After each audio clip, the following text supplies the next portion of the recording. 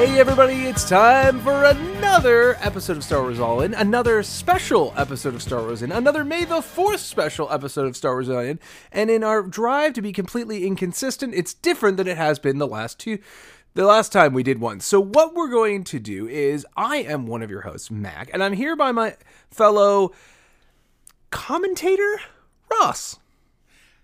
I like to think of us like we are about to narrate the Bunta Eve Classic. Like we are about to get in there like Foden Bede and just provide hard-hitting, beat-by-beat information that people can't live without. So we've taken Greg Proops' job, is what you're telling me. That's exactly what I'm telling you. Do we have to share one body? Because that'll be odd. Yeah, both of our heads are quite large. I don't think they're going to fit on one body. You know, in my past, I did a movie podcast, and one of the things that we thought was clever was we made it so that one voice was more to the right and one voice was more to the left. So it's like you were in between two people talking. It's fine until people started wearing one AirPod for everything. Well, I do that, and so that's one problem. But it's also like, you know what it ended up feeling like? What? Like you were in between two people talking. Like not that they were sharing the conversation with you. No, that they were talking past you. And hopefully, there's nothing more fun than that. And hopefully you won't feel that way because we are doing our first full movie commentary. So if you're here for the normal podcast, well, I don't know if it'll be good content for your commute. Because what we're going to be doing is we're going to be doing a live listening track that goes along with your viewing experience of Star Wars Return of the Jedi. We picked Return of the Jedi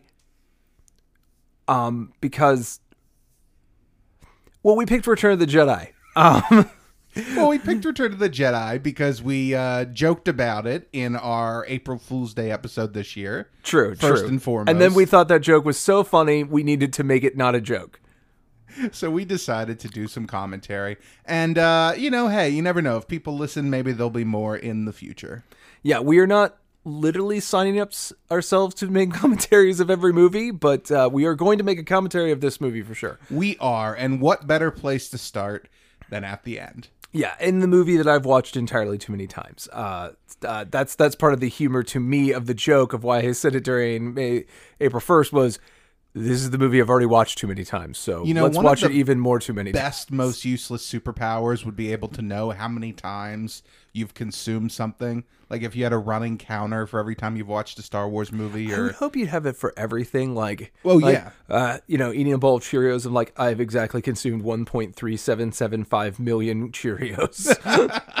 Like, you just know everything that's been entered into your sphere. That would be great. I'd love that so much. I expect this movie is at least in the 4, if not probably 4 digits, I'm going to guess. Oh, I mean, I'll only speak for myself, but there is no doubt. I think it's like this and Back to the Future 2 and maybe Short Circuit are the only movies that are really, I can feel very confident that I've gotten into the 4 digits with them. Yeah, I can understand that. I mean, what better Short Circuit, wow. I had those tapes. So that's the fun that you're going to have. All right, real quick, for my technical friends, let's go over some of how this works. The first things I want to let you know is, 1, we are recording this in May 4th of 2021, so all commentary are dated and flavor locked to that time.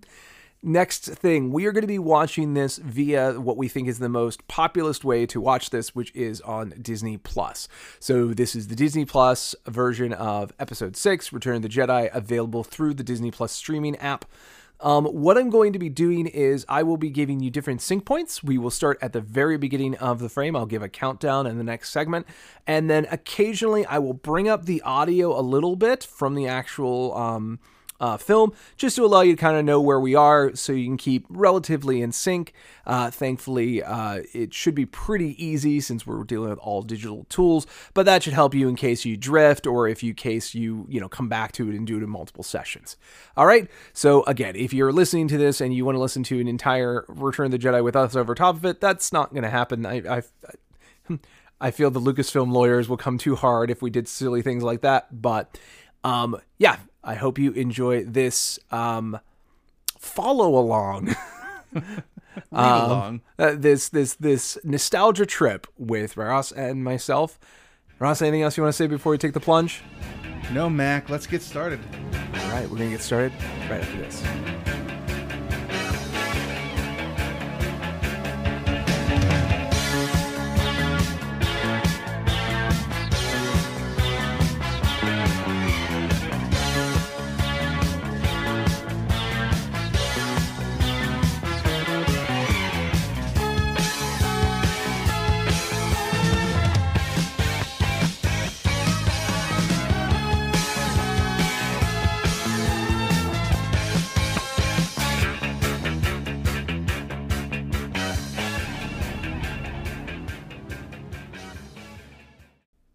All right, everyone, shh. No talking in the theater.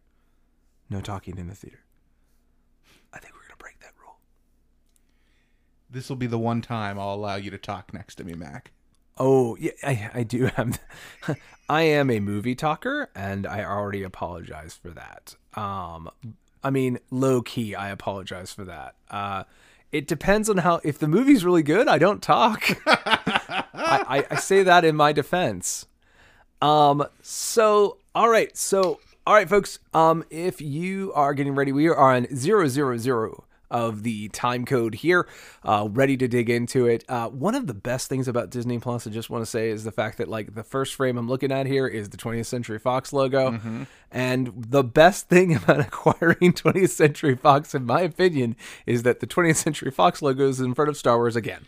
The fanfare, yeah. It was desperately missed. You know, this makes me like, transports me back to 2014 to being like, man, what is it going to be like to see a Disney castle in front of Star Wars? And then it didn't happen. They were just like, no, we don't do that. Well, and that's great. Yeah, it was weird in the sense of there's nothing. But I'm sorry, before we keep talking, because we could talk over the 20th Century logo as is going on, we're going to start the count. All right, my friends. So we're going to start in 5, 4, 3, 2, 1. All right, so there's that beautiful fanfare we were talking about. And it's what belongs here.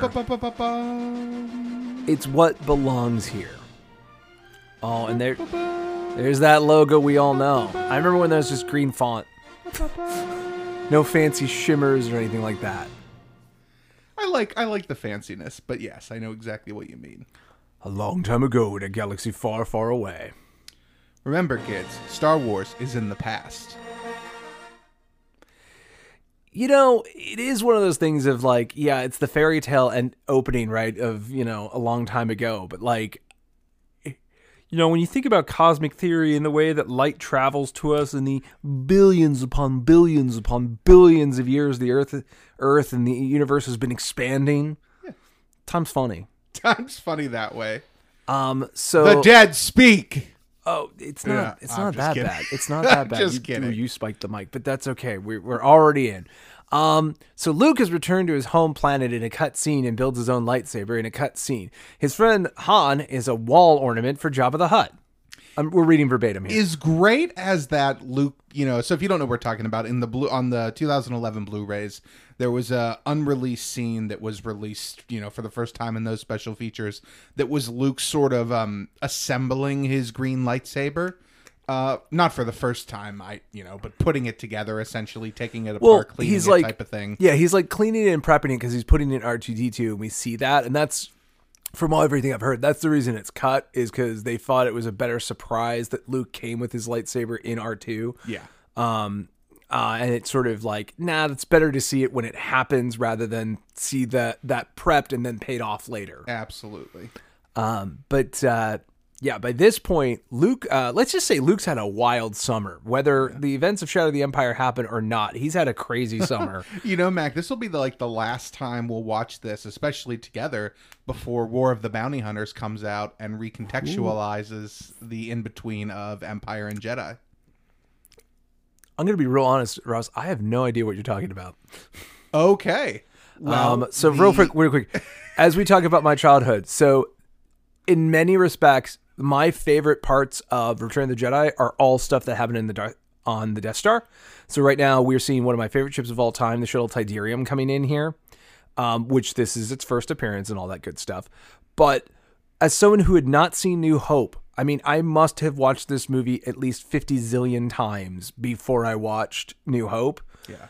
It was the space stuff, this cold, monochrome place that really caught my imagination. Yeah. And it's kind of silly when you think about the fact of like, well, yeah, New Hope takes like half of it takes place on the Death Star. This is an homage to that. Like, well, I don't know that. Like, and even just watching this, just like you could just see like a bunch of the people that worked on the 77 movie are like, yeah, but now we got all the money. Like we can really do this up right. Yeah. Is that a matte painting? I think that's a matte painting. There's a couple here as they're looking in. Yeah, I know most of the shuttle bay is fake. So this is not, just to clarify something you just said, this is not the same shuttle from the end of the movie that they take down to Endor. No. I said shuttle Tiberium, right. Lambda-based Imperial shuttle. I just meant it's more generic class. No, I bet you $20 million it's the same model, though. I bet you it is. I bet you in our world, in the real world, that is the same shuttle. There he is, with the final model of the Vader costume. Yep, some slight no red changes. lenses now. And there's our good friend Admiral. Gerard, who's like, listen, I'm just mostly a glorified accountant and building foreman. Like, it's really, really hard. You know, in the original script, though, he had a lot more lines and originally was going to get force choked at the end by Vader outside of the Emperor's throne room. Well, I'm glad he survived. Yeah, he dies with the Death Star, but you know. He definitely dies with the Death Star, but yeah, he did have a little bit of a bigger plot originally. But this is maybe one of the most legendary lines of what a great way. Because remember, like at this point, we've seen a monkey old lady looking weird hologram thing of the Emperor. The Emperor has no real intimidation whatsoever to him because it's only that Vader is like scared of him. But this line sells the Emperor so well when he's like, he's not as forgiving as I am. Yeah. What the hell does that mean? Also want to say, this is what a real polished floor looks like. One of the things about like Last Jedi is like, man, with CG, you can just make the floor impossibly polished. Well, they've come up with some new materials in the 30 years in between. Well, I think also we can just CGI out all the smudges. I'm just saying, this is a working man's highly polished floor. Yeah. So here we are on the planet Tatooine, R2-D2 and C-3PO going on the only road.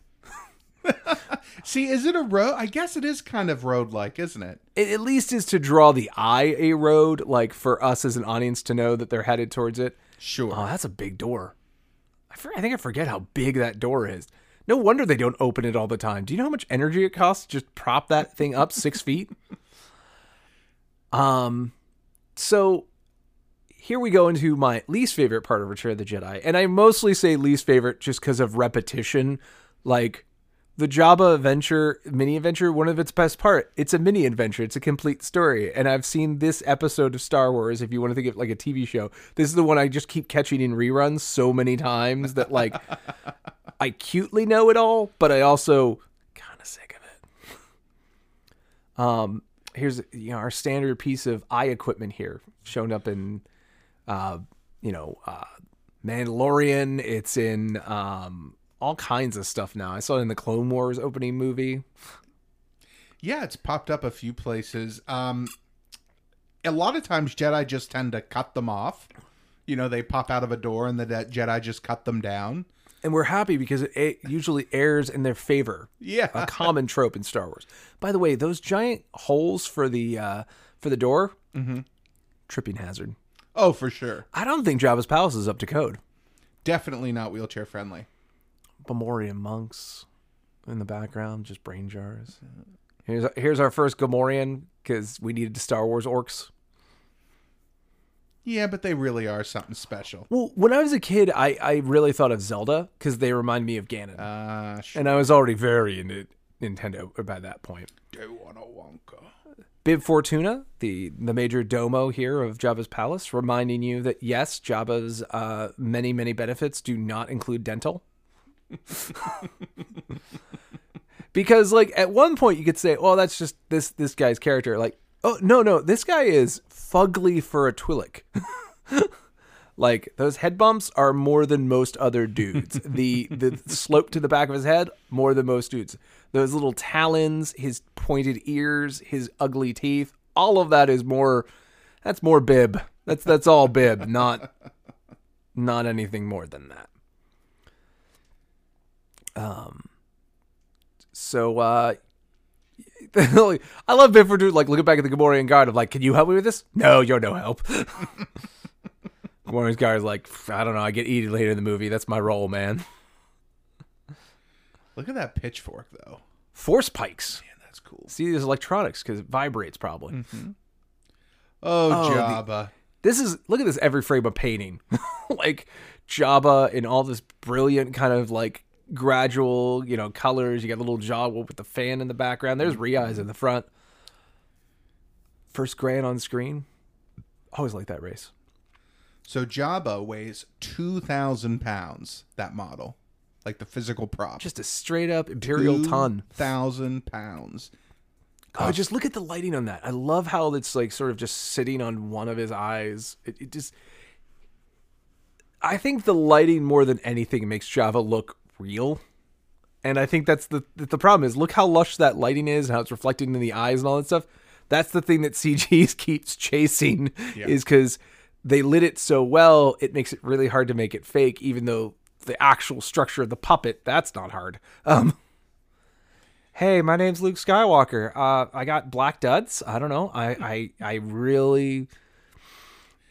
got into Johnny Cash while I was finding myself, And it's the first time we hear Luke refer to himself as a Jedi Knight.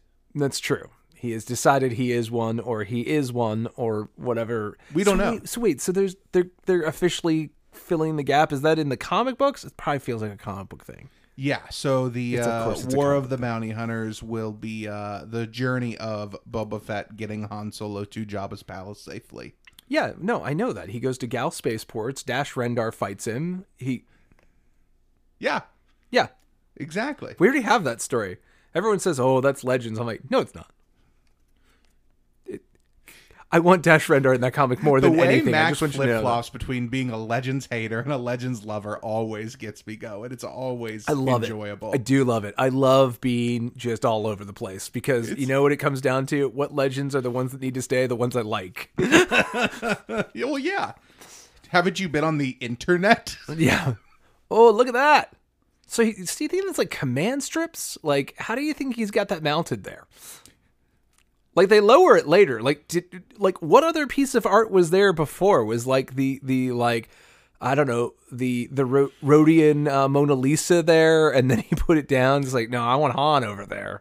They've had lots of time. And here's the other thing. Securely into the studs. Now that we've been finding that carbon freezing people is not the most uncommon thing in the world, I would say that the Mandalorian came after this, so we found, oh, that's a good way to turn into bounty, right? But I would say, no, I watched the episode of Clone Wars at the Citadel where they did that trick, like, on purpose. So carbon freezing a biological form apparently isn't the most unknown thing, which, really, the movie dialogue here is going to eventually confirm that, because you have hibernation sickness, which means WebMD must have a documented case of this before. This is such a cool place. It is. It scared the crap out of me when I was a kid. Terrified me. Absolutely. You know what the craziest things about like being unsettled? One of the most unsettling things to me about the scene is it's all creepy and it's torture, and you're a kid. You don't know the difference between robots and people really yet, right? So it's torture, just straight up. But his extra eye, the fact he has like 3 little pinpoint eyes instead of 2, that's 2-1B. He's a nice guy. Or scrap made from a 2-1B. It's the fact he's got like 2 eyes on one side was just, I'm like unsettled. That's what did it for you? I don't like his head. Well, he's asymmetrical, and that's wrong. Yeah. Oh, that CZ1 there. Yeah. Well, little one, you are going to learn some respect, and that respect is to realize that my arms are only basically one hydraulic. I can't lift, bro. And Gamorrean's like, yeah. Flip a few switches. The boss man doesn't have to lift heavy things. No, he's a clerical droid. Here we go with some dancing. Yeah. Now, Ula here Yes. is the only actress to be brought back for the special editions from the original trilogy. Really? That's Yeah. awesome. Mm-hmm. Probably makes sense because I'm going to guess that, when they came back 20 years, or not 20, I mean, whatever, 17 years later to do this, I'm assuming that she was, I don't know, probably a dancer. Yes. All right, let's give a little Jedi Rocks here for people to sync with. And I will say this much, look, I do like him. we can dig into like all the things about like, is it right, wrong, left, right about like special edition. I think on the whole, I'm glad that Jedi Rock works because one, it's more of an actual like song. As much as I love Lopty Neck is very much the music of the time, 83. Whereas this is just more of like a just kind of dinner theater thing that makes sense for what Jabba hired them to do. And also, it's not just Droopy McCool and his three friends. Like, it's a band. It's a show. It is much more elaborate, obviously, and it's longer. It's okay. It's, I don't hate it, but I not my guess favorite. my thing is, as a person who grew up with the original VHS tape and watched it 11 billion times, like one of the things that is is this scene is way more boring because the song is much more subdued.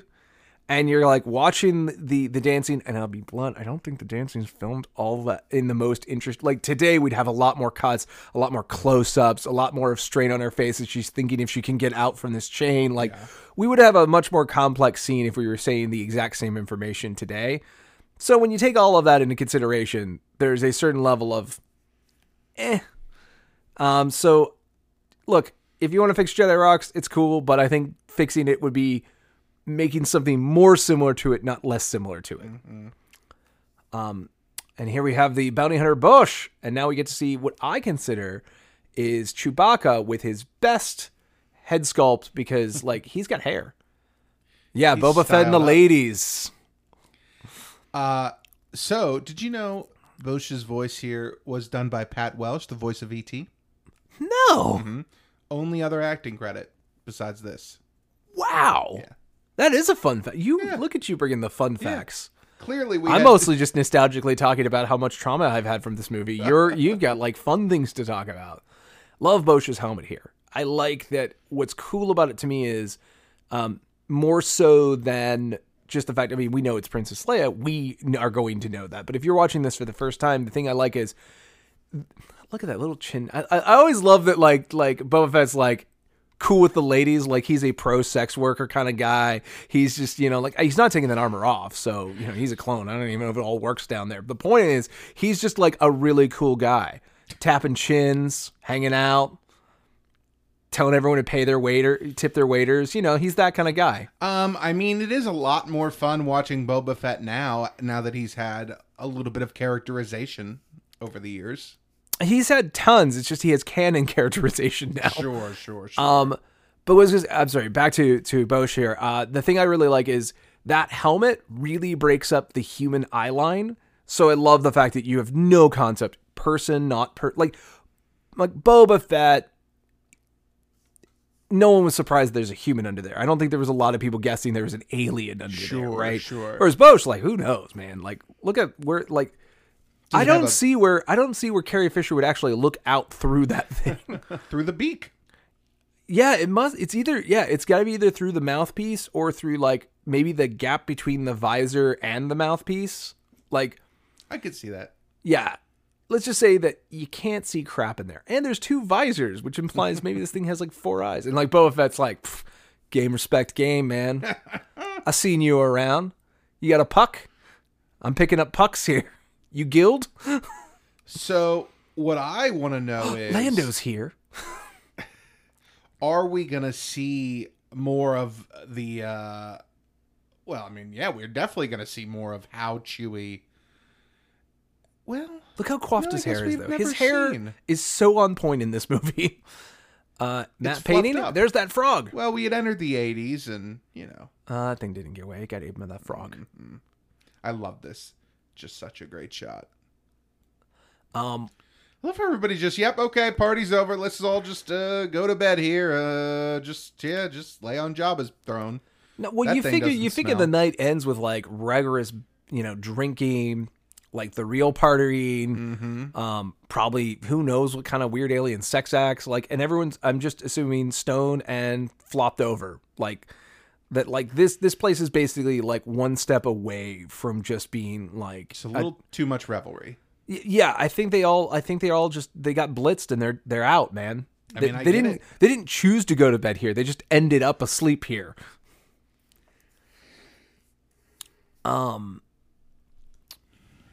Man, it's weird to just keep recontextualizing everything, right? Like is Boba Fett guild? Does he have a puck for Han Solo? Like, is Jabba putting those out? I would think Jabba went outside the guild for this one, but who knows? And the way that the thing falls, do you think it was just hovering there? Do you think they had just a repulsor lift there?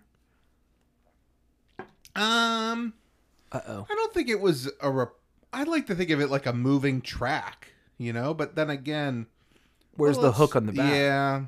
I mean, you don't see it. There could be one. Oh, it's so good. Warming up. Just like you take a toaster's pastry and shove it in the toaster. It I always reveals thought its this true effect self. was so cool. Oh, it is. This always made me nervous too. This whole opening just made me nervous. I can understand why. And then he falls forward, and he's wondering how he got here and where he is. Leia's going like, "Is that a different shirt? And is that an orange blood stripe? Wasn't it red when they put you in there? And you certainly didn't have a double-breasted shirt when they put you in there." And wow, are you wet? You have hibernation sickness. You're E.T., huh? Yeah, That's wild. isn't that something? Oh, it's great because, like I said, who is this weirdo alien? And look, yeah, if you touch that mouth, you'd be like, "Ah, crap." For the record, while yes, definitely hat hair on point, despite being in a helmet this whole time. Yeah, not bad at all. Obviously, an airtight seal to that helmet. All right, let's get out of. Uh-oh. Much like Santa Claus, a ho ho ho kind of man. Maybe that's why I always like Jabba so much. He's got those Santa vibes. Look, he's fat, he's jolly. Also, for the Just like record, me. was he planning to sleep the night there if like no one went for Han? Like, No, I think he knew. Right? there's good old yak face in the back. Just too much of a coincidence. Bantha Poodoo. There's Droopy. Droopy finds it funny. I just want to curl up on that little spot where Salacious Crumb is laying. It seems Just that little bit there in between the tail and the stomach. all right. And I'm into humanoids, which you might think, oh, that's sexist and messed up. It's like, yo, you have no idea how messed it up is for a Hutt to be into that. Have you met my nephew Zero? You want to talk about weirdos? He's into the strangest things. Oh, that tongue. It reminds me of the Triceratops tongue from Jurassic Park. Same energy. Yeah. They have that same pointy look to them. For the record, this is, I think, one of the things about the accommodation in the dungeon that makes it the worst is there's just a big, wet pile in the middle. That's not pleasant. Well, That's their just- potable water. Well, just think about this. Like, how much would it suck to be stuck in a prison cell? How much would it suck if you stuck in a prison cell and the entire floor's wet? Like, there's nowhere to lay down or sit down that's not going to get you wet. Yeah. It would get old real It's just, quick. it's just a nice, mild heck. And there's Chewie. Jedi Knight out for a little while and everyone has delusions of grandeur. Great One line. of the best Han lines, for sure. I love that. Chewie just starts rubbing him. Like, it's okay, Just grooming little him. guy. Just grooming him. It's okay. For the record, though, I also like how that sort of mirrors Solo now. Like, remember we met for the first time in a muddy, wet dungeon cell. Yep. Memories. Do you think the door opened for him, or Luke's like, I can throw X-Wings now. I can lift this door. I imagine he's able to lift the door by himself, which is why the Gamorreans give him this intro here. And here's the... he chokes him. The ominous force choke. Where everyone tries to pretend. Now, was it a sleeper hold or not? We presume he doesn't kill them.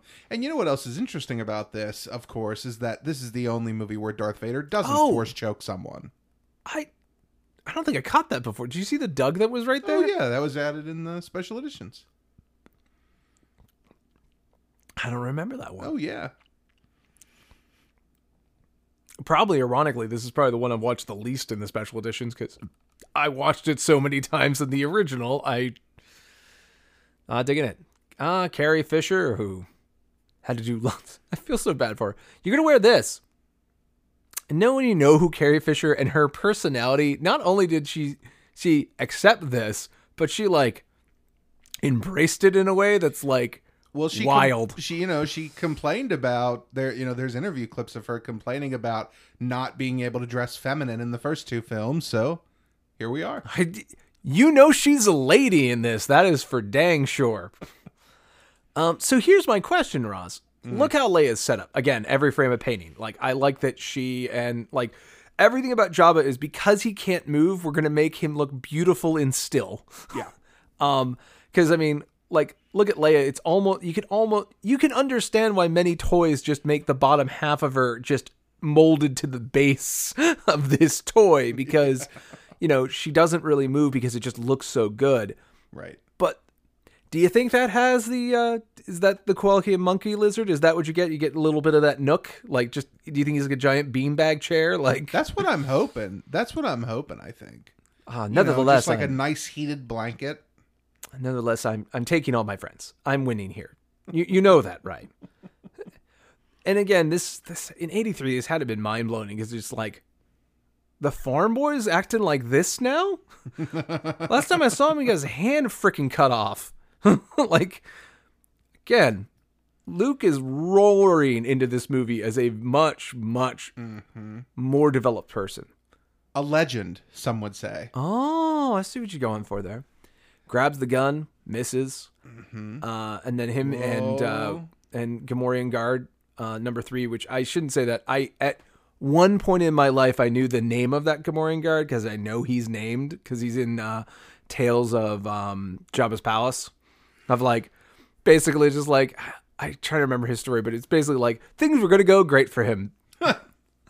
Until... like, I'll just frame it. I don't remember the original story, but like, man, after today, finally get to retire and spend more time with my family. All I have to do is get today's shift done, And here is the Rancor. Oh, boy. Now, who doesn't love the Rancor? And who doesn't love bacon? Its roar, the Rancor's roar, originally came from the sound of a dachshund. Like the dog? Yeah. Recorded it and messed with it, yeah. That Ben Burt has just such a golden ear, the sound supervisor of just I found that like sound supervisor people like that, they just have recording devices on them at all times because you never know when they catch a sound and say, I could do something with that. What? I don't know. But the Rancor is such an iconic design. What was it? For season 1, we did this whole scene breakdown, I think. We did, yeah. We might have mentioned the Gamorrean guard's name at that point. I don't remember. I don't remember either. We did do it at some point, though. You're absolutely right. Because we talked about the difference. Like, they originally wanted it to be a guy in a suit. Yeah. And then they went to a stop-motion model. All right, just jab it like that. I don't know why. Every time I've used a toothpick, this scene plays in my head. Of just like how much, like, if you put something between the top of my jaw, bottom of my jaw, just how much that would hurt and how futile it would be to try and fish it out. You definitely don't want to try and bite down on it. No, but your brain's going to try. Yeah. I'm just saying, I feel for the Rancor here. Also, further proof, no dental plan in the Jabba organization. When that thing started, it had a beautiful grade A smile. Now look. But it can be again with monster braces. Monster braces. Run, Luke, run. Oh, the classic door behind another door. Which is good. And I love Mark Hamill just like bash it like, really? A door? I just got through one of those. Maybe I should have kept my lightsaber. I also like Leia's like holding her neck and trying to look down. I'm like, this is the worst viewing angle for this possible. You know, the best seats, the most expensive seats aren't always the best. Left-handed. Oh. It's so satisfying. So satisfying. The way they just go from jubilation to... And I love that follow-up with Jabba of like, wait, what? I lost? How did I lose? Oh, Malakili. You know, Get out of my way! Look, oh my God, he killed it. Also, this actor, all the props in the world. What a weird role, and he really embraced it. Just went. I mean, at this point, everyone's seen Star Wars. Everyone's like, "Oh, Well, no, this this isn't but just like, dumb. This he's is the biggest thing in immortalizing. the He's just world." going like, "Yeah, I'm not in the greatest shape, and I'm going to be immortalized, but I'm going to bring it. I'm proud of my body. I'm proud of who I am. It's funny because I'm a man. I can cry." Like March 1982, when this was shooting, they're like, "Oh, we'll get this big guy," and I'm like, "Man, I would love to be that small." Oh. So bringing these guys up, I like Han's got to be going like, what are we doing? Hey, it's Luke. Hey, Luke. What is that thing on the wall to the left of? 3PO? I know it's like a snake. It's like Size Noodle's mouth. Yeah, just but alone. I've never noticed that before. It was moving though a second ago. It was. I guess it's like a snake that sort of lives in that little sconce there. Very weird. Oh, Jabba's palace. I mean, the whole point is like, remember the cantina scene? We're gonna put that on roids. We're gonna go so much further with that. On second pass, I'll pass. We should have bargained. There it's moving. In that shot, it's moving. The one that has 3PO in it. You know, it takes 7 people to operate Jabba. Yeah, that's wild. So you've got the eyes, you've got one in the tail, a couple in the arms, I think one in the body, and maybe one for the head. Is that 7? Oh, I used to know. So these are the things from the special edition that I don't understand why anyone would not want them. Was like the banthas there, just the little scene extensions, just trying to make, I think my classic one, and I've only met like a person ever who straight up told me I don't like that. I'm like, I mean, I respect where you're coming from. I don't understand where you're coming from, but I respect it, which was the Cloud City windows. Just opening Cloud City so you can see all this stuff. And the one person I was talking to, they're like, well, you can tell the sets weren't designed for that. And I'm like, well, I mean, yeah, but but I've always thought that was the least controversial and things like that. The docking bay 94 when the Falcon lifts up out of it, all of that stuff is the stuff that I'm like, that's what the special edition should be doing, is just sort of plussing up the world and again throwing in the shots that you just couldn't have done at the time or whatnot. I mean, it also helps keep it a little bit more modern for new audiences and new viewers. I mean, we've talked about this before, but like when you watch a despecialized version of one of these films, it feels like a movie made in the 70s. Yeah, when you go back, your brain kind of edits out how much does change. Yes, R2's working as a waiter. And remember what Boba Fett said, tip your waiters. A lot of these scenes were shot in Arizona. Oh, yes, I do know that because there's still people that make pilgrimage out there to find styrofoam pieces. Yeah. The big beak of the Sarlacc, the thing. Speaking of controversial choices for the special edition, I don't mind that one, but I respect people who do. Yeah, I don't know. Does it make it more or less menacing? That it's like an active, like the old Sarlacc without. It makes it more vor for sure. Yeah. I mean, with the old Sarlacc, it's like if you happen to step into it, you're out of luck. Whereas this one feels like a monster that's trying to get you. I think the biggest thing was the more passive nature of it. I think the reason they put it there was I think the pit in general is still passive as much as it ever was, in the sense that like you have the tentacles. So we always knew, even in 83, that this thing's alive and is trying to pull things into it. Sure. But originally it was very the Venus flytrap. The sort of like, by the time you know you're going to get eaten, by the time you realize the mouth, you're inside of it, right? having the beak there, I think the biggest thing about it is it just reminds you of like, oh no, just in case you thought it was just a black hole. No. You're going to be eaten. This thing's going to slowly eat over you. 1,000 years. The problem with the beak, I think, mostly is when you think about it biologically, like, why does it need it? Like, why? No reason. It's not like it's going to chew it. Yeah.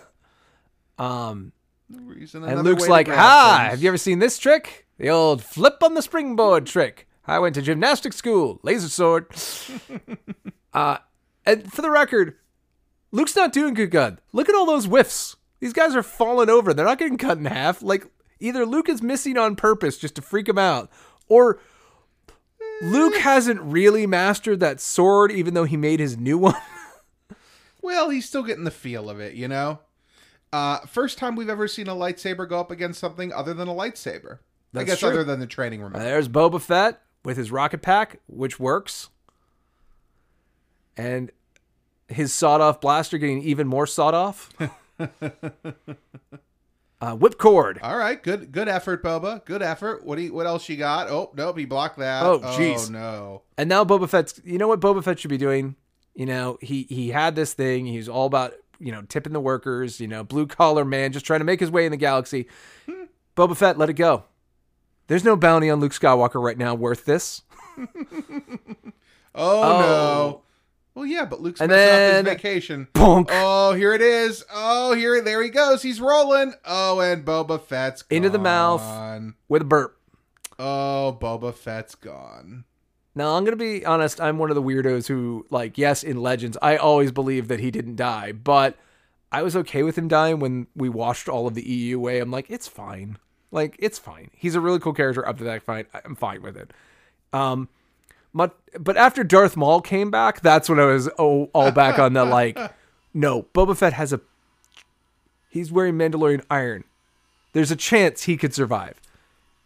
Darth Maul's dead, and we brought him back anyway, so screw it. And here, Leia straight up cold murders this man. Yep, for sure. Cold-blooded. Ice cold. She has reasons to want him dead, sure. But she's just like, all right, I need to get out of here. Here's a chain. Before I leave. Take advantage of this opportunity. Well, it's not like Jabba's going to pull on the chain and be able to keep her there. He doesn't have any arm strength. You see those little wobbles? And Luke is going shot. Yeah, just crawling up the side. And Lando really wondering why he's here. And you know what he's really thinking? Lando's thinking, wearing this costume. This was in here when I owned the Falcon.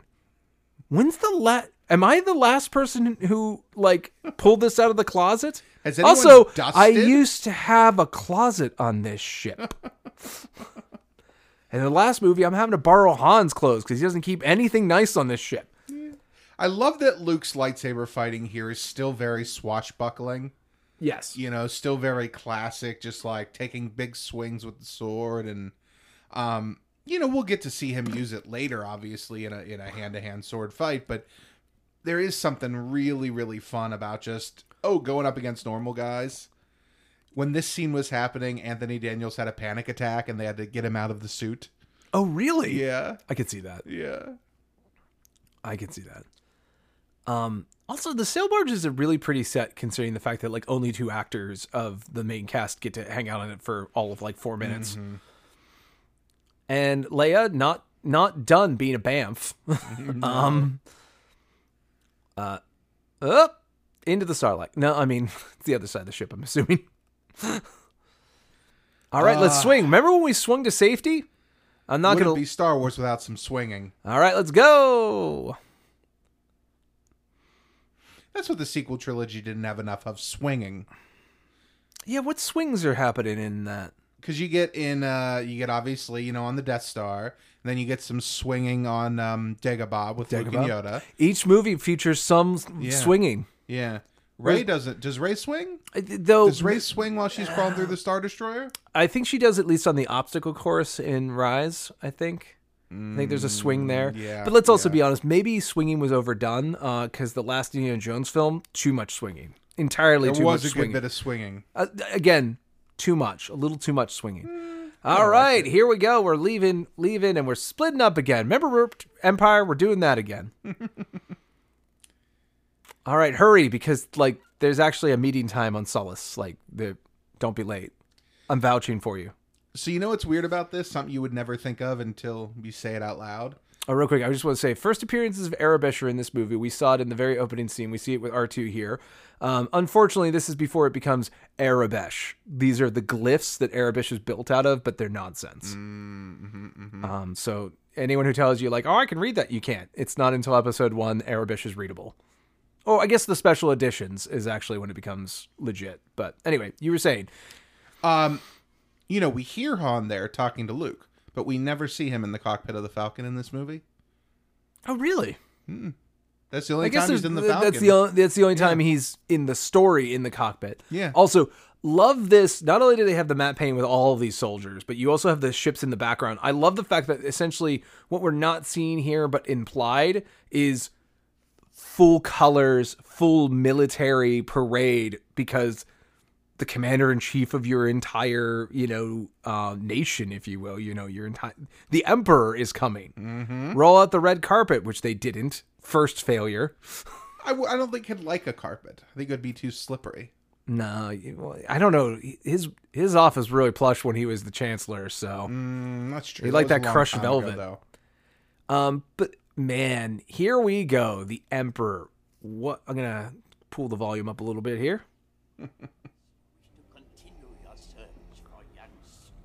What a great performance. Yes, my master. I like Jordy is just like, look straight forward. Don't think anything. Don't do anything. One foot in front of the fronter. I don't want to make him mad. I don't want to make him happy. I don't want to make him anything. Ian McDiarmid, only 7 years older than Mark Hamill.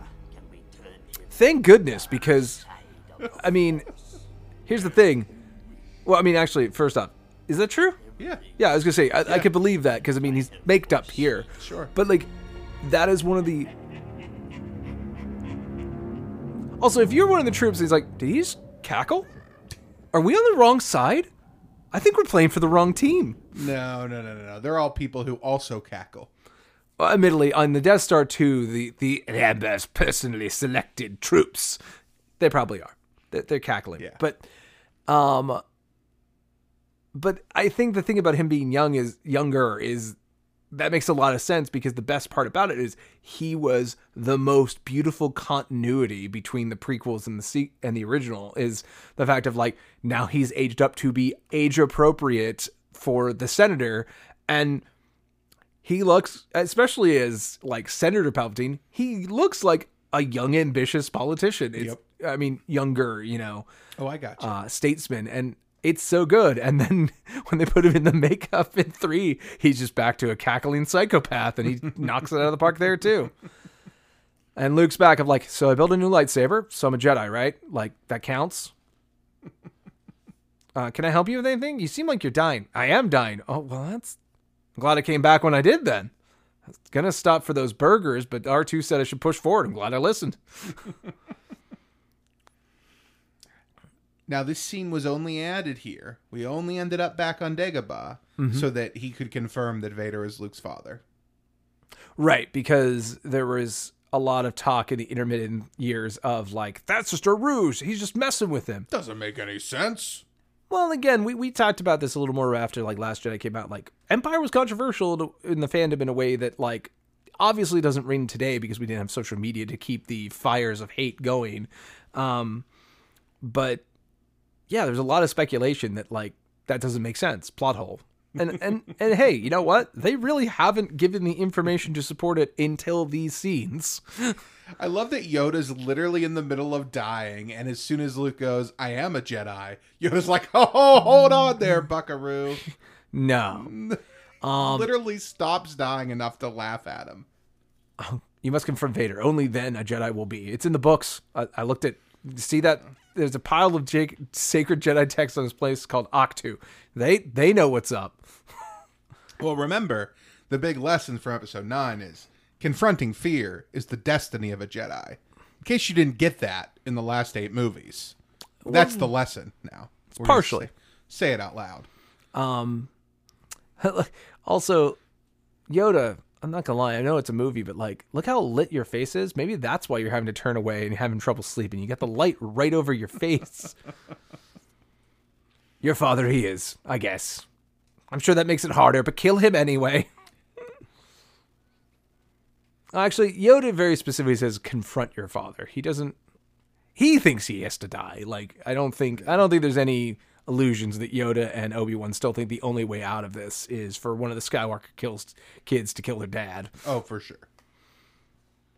Unfortunate that I know the truth? No. Unfortunate that you still gotta go do my bidding and kill him. Rush to face him. Also, I think you just see how clever and useful this puppet is. Like, it works. Like, I mean, he's flopping over, the ear's just folding because it's a piece of latex, right? But, like, for whatever reason, it still feels... It's amazing how the puppeteers can make it feel alive when you know it's super duper not. Yeah. And I just think that this performance is even harder to nail with all the much more subtle eye movements and, you know... It works. It really works. It does. It's a scene that I'm glad is in here. Once you start down the dark path, forever will it dominate your destiny. Just saying, canon. G-level, all the way, Disney. Just saying. No, the whole point is that he's wrong. That's the whole point of this movie, is that Yoda and Obi-Wan are wrong. Is that the dark side is not the end-all, be-all. Well, in the canon of Star Wars, I haven't seen anyone go down the dark path who doesn't result in them dying as a result of that. That doesn't mean that all of their use is gone. They can still do good in their life. No one's completely irredeemable. Exactly. So their destiny is not dominated. I would argue destiny is easily interpreted as their corporeal forms cannot continue down that path. Your body, once you go dark, your soul can be saved, but your life cannot. Destiny is so much bigger than your physical body. When you can literally go on to an afterlife in this universe. Well, there is no afterlife. There is Yoda, Obi-Wan, and a handful of other people come back as ghosts because of a very special technique. Yes. Most of us go to the nether realm of the Force. We just go back into the primordial soup of souls. Yes. I'm just saying... That's one of the most important canons of Star Wars to me, and I Mac doesn't like redemption stories, is what. No, I like redemption stories. What I don't like is I redeemed myself, and now I'm a cool anti-hero dark Jedi. I could be dark side and light side. I hate Cade Skywalker from the Legacy comics. That's who I hate. I'm a Jedi, but I'm a fallen Jedi who's also into Destix, who's also a bounty hunter, but also is Luke's grandson, and I'm just so. I'm so angsty, but also reluctant, but I'm also confident, but also worried. Ugh. I'm not a fan of this gray Jedi silliness. That's what I'm getting at. Yeah. Oh, man. But anyway, Yoda's gone, so he's learned that Force technique to turn himself into a ghost. He'll be back later. And then Luke, who found the landing pad here on Dagobah, finally figured a good place to land. But apparently didn't do too well, considering R2's repairing something. I mean, he could be optimizing, but my guess is Luke broke something, because I assume landing here is just as troublesome as it was in Empire. I mean, it could be. I just think he lands because he has the Force now. He can see through the fog to kind of navigate because his scopes are dead. Obi-Wan. Hey, what's going on? You know, the funny thing about it is you'd think you'd... have all this time, but like end up on a swamp planet, an ice planet, Death Star. Afterlife, not the best retirement. Yeah, not the retirement I planned on. Especially after 20 years on. And here is this I think is fairly inarguably one of the most important lessons of Star Wars. The good man who was your father was destroyed. Everything you think about is going to be your point of view. I think that is so important, and I thought it was so silly when I was like 7. I'm like, you just lied. His dad's the robot man. You were lying, Obi-Wan. And like as an adult, I'm like, no. If my best friend killed his own wife, fought me on a freaking lava planet, when I cut 3 of his limbs off, still just screamed as he's on fire, he hates me. Yeah, I'm just gonna block that memory. I'm just gonna say, that dude's dead. He was dead before that. Before he killed the younglings, already gone. He's more machine than man. Twisted and evil. Not to mention beyond his warranty.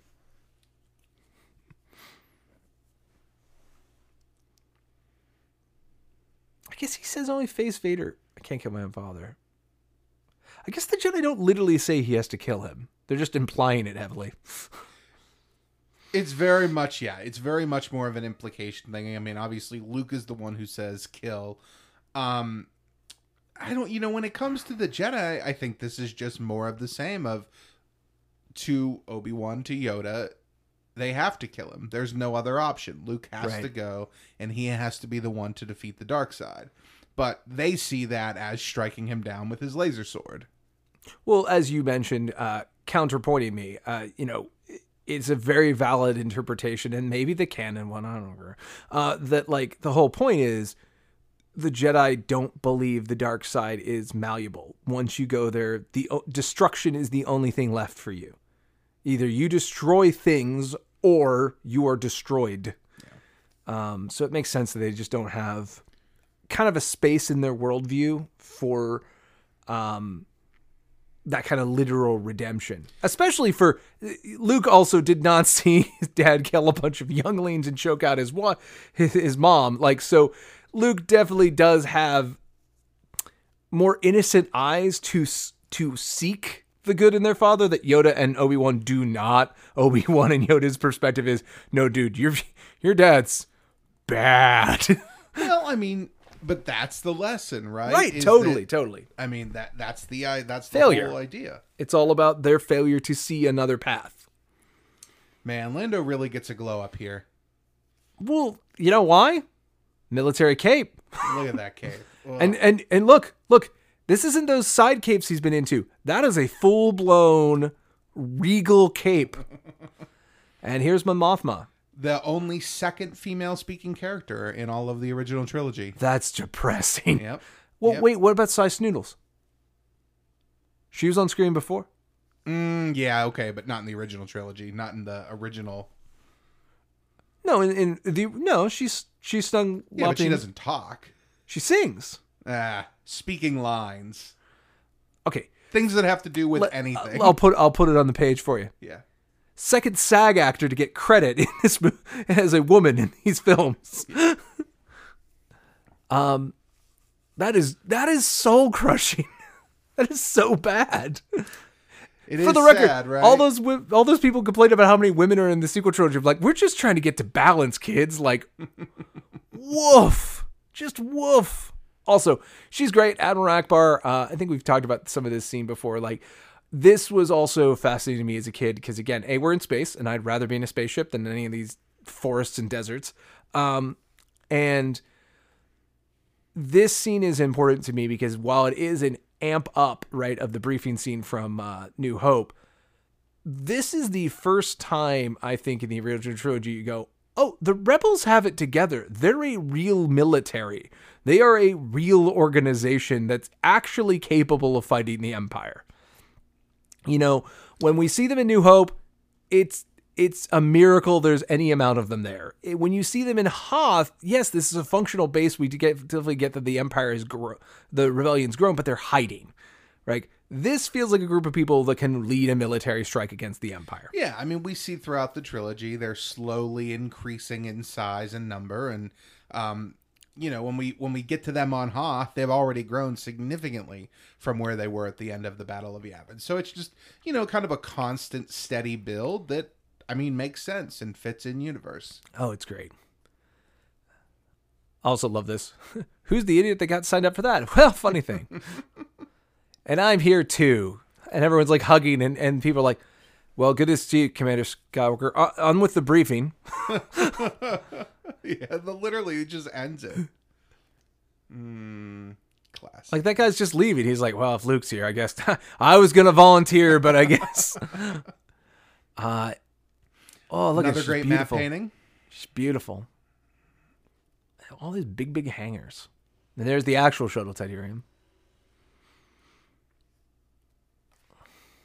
Oh, I love Lando's outfit. I love it so much. It's so boring, but I love it. Here we're talking about Han's truest sacrifice.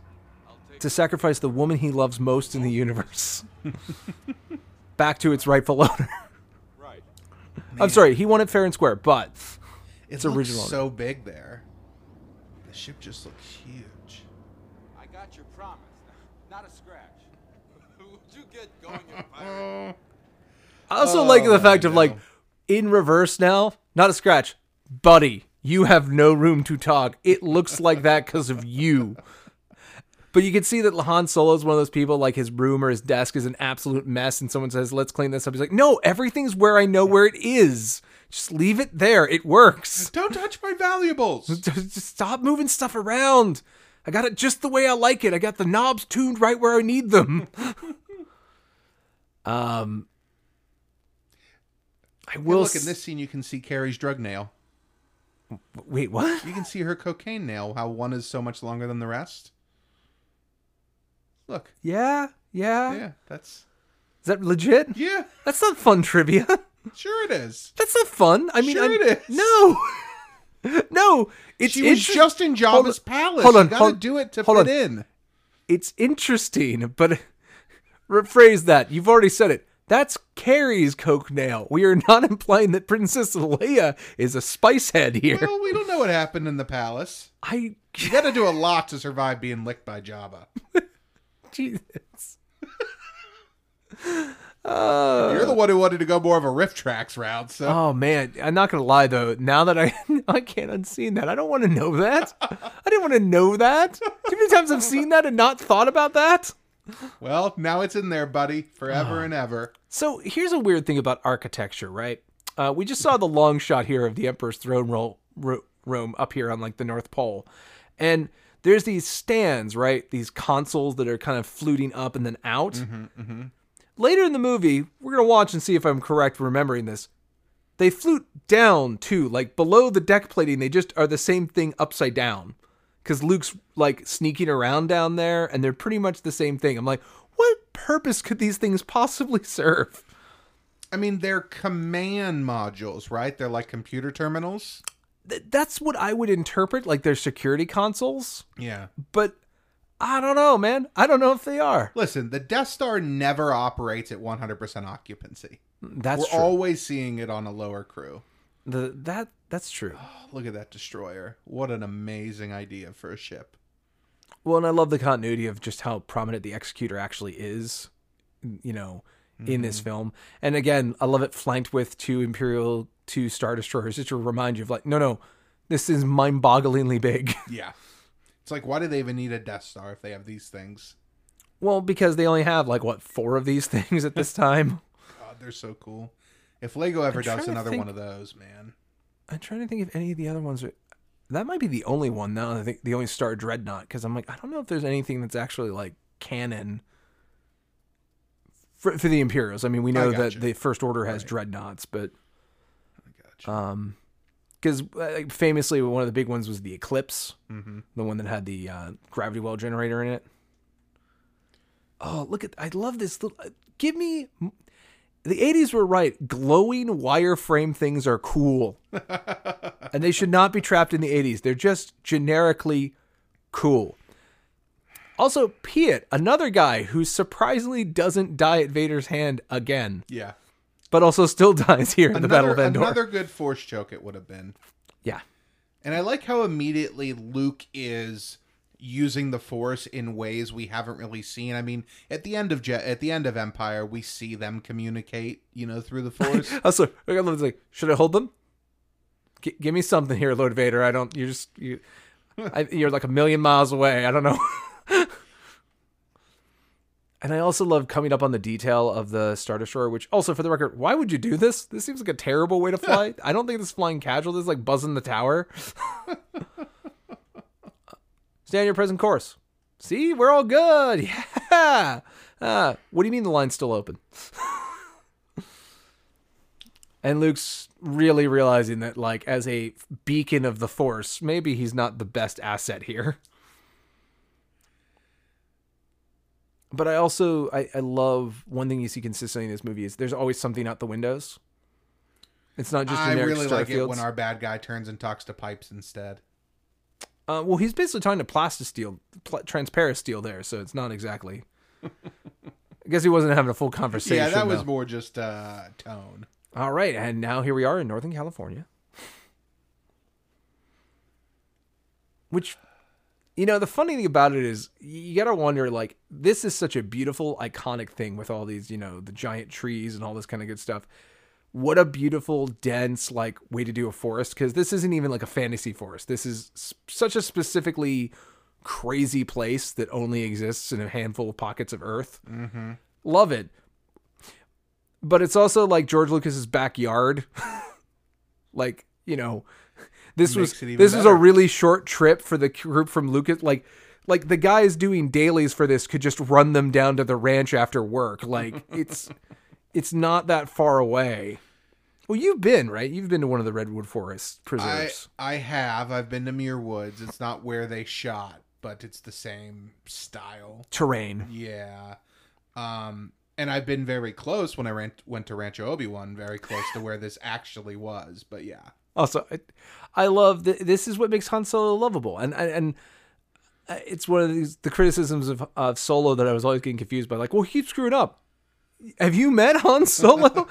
He is this person who sneak up on a scout trooper and snaps on a twig, something totally out of his control for the most part, and just his OS look of just like nut bunnies. All right, here we go to basically the best thing in all of Star Wars. The speeder wait. bikes. Oh, get off me. Judo chop. When did Han learn to do that? You think that Han trained. I think Han just like, there's a hand. I'll do a flip. All right. Now, we know the speeder bikes here. Classically, these were shot with cameramen walking through the forest, recording at 1 frame a second, and then everything was sped up to 24 frames a second to make it seem like it's going extremely fast. Right. So essentially what we're doing is we're watching a movie at like equivalently, 20 to 50% speed. Like everything's sped up by a factor of 20 to 50,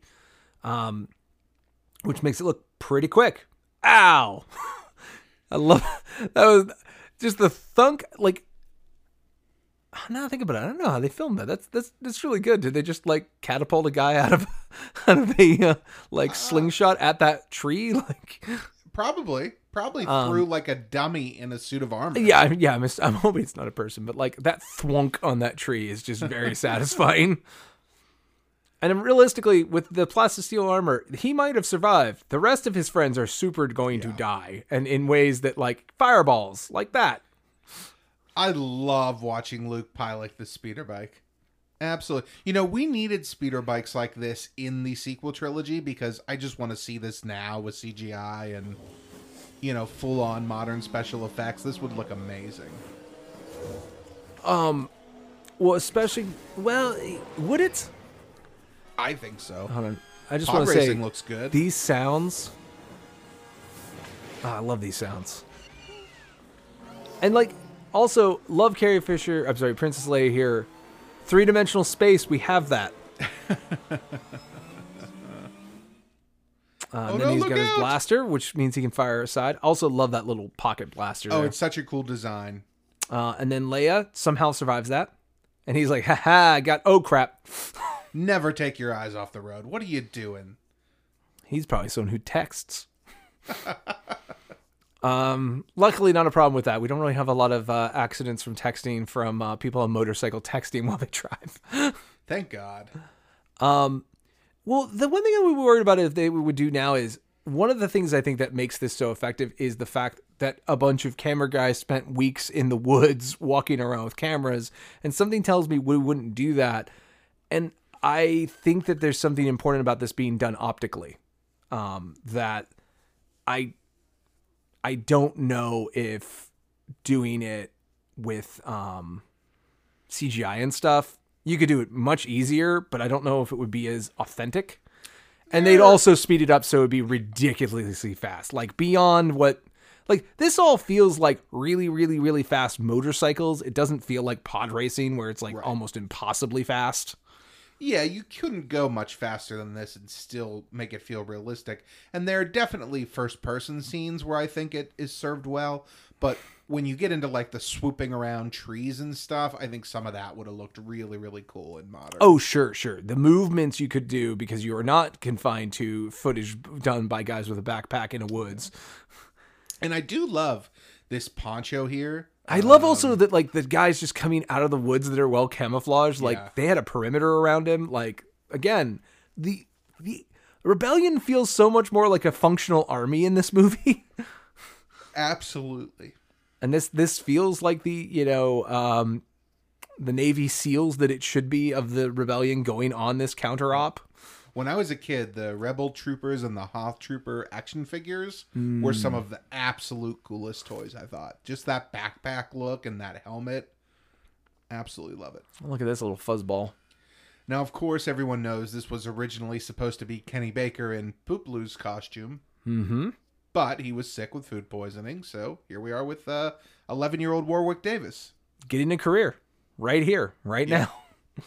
And he does a great job, especially for an 11-year-old. Jesus. Oh, he does great. And again, I wasn't give credit. While the puppetry is a huge part of this, there's a lot of good pantomiming for an 11-year-old. All right, so we've got the blinking Ewok eyes, which we know were not added until the special editions. Freaky. I don't mind it.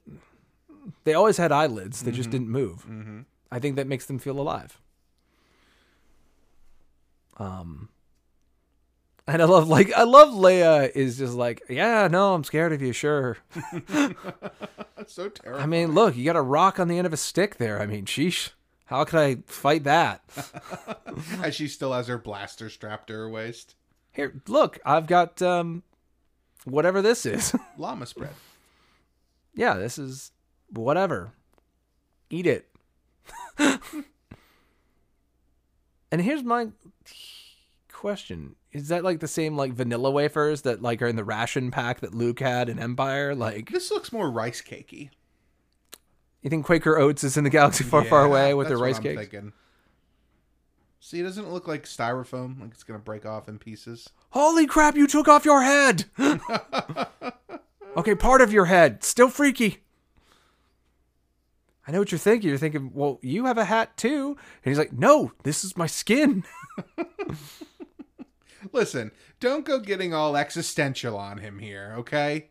It's Can't hard handle enough. it. He's a child. You just dropped. Sorry for dropping half of your head.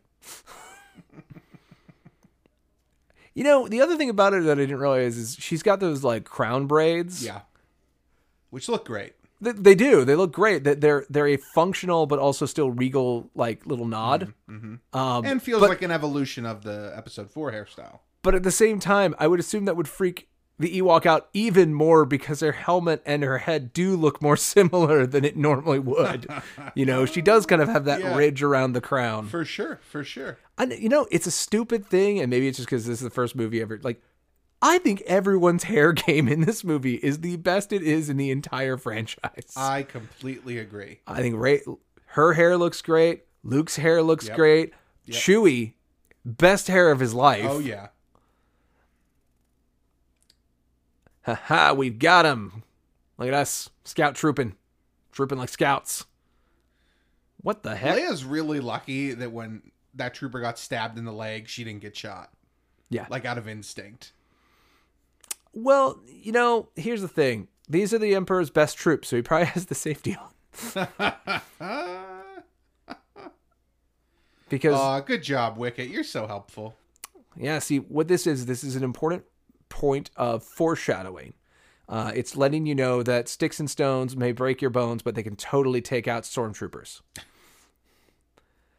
Because again, he just thwacks it with a spear, and then Leia bashes him with a log, and I don't know what's in those trees, but it's got to be more than in our trees. Listen, concussions can still happen when you're wearing a helmet. No, I'm saying like maybe the trees like automatically cause more force to go through the liquid of your brain, and like everyone gets concussed way more often. Okay, so these are the fluted things I'm talking about. Yep. Just remember these, because like I said, I think they're upside down later in the movie. But look at that window. Who didn't want that window in their house? And right to the left of that, there's a really cool vault with tons of cool artifacts in it. Which we didn't know about. But actually, let's be honest. That's fine. There's plenty. We're seeing like 1/5 of this set. Like this room is enormous.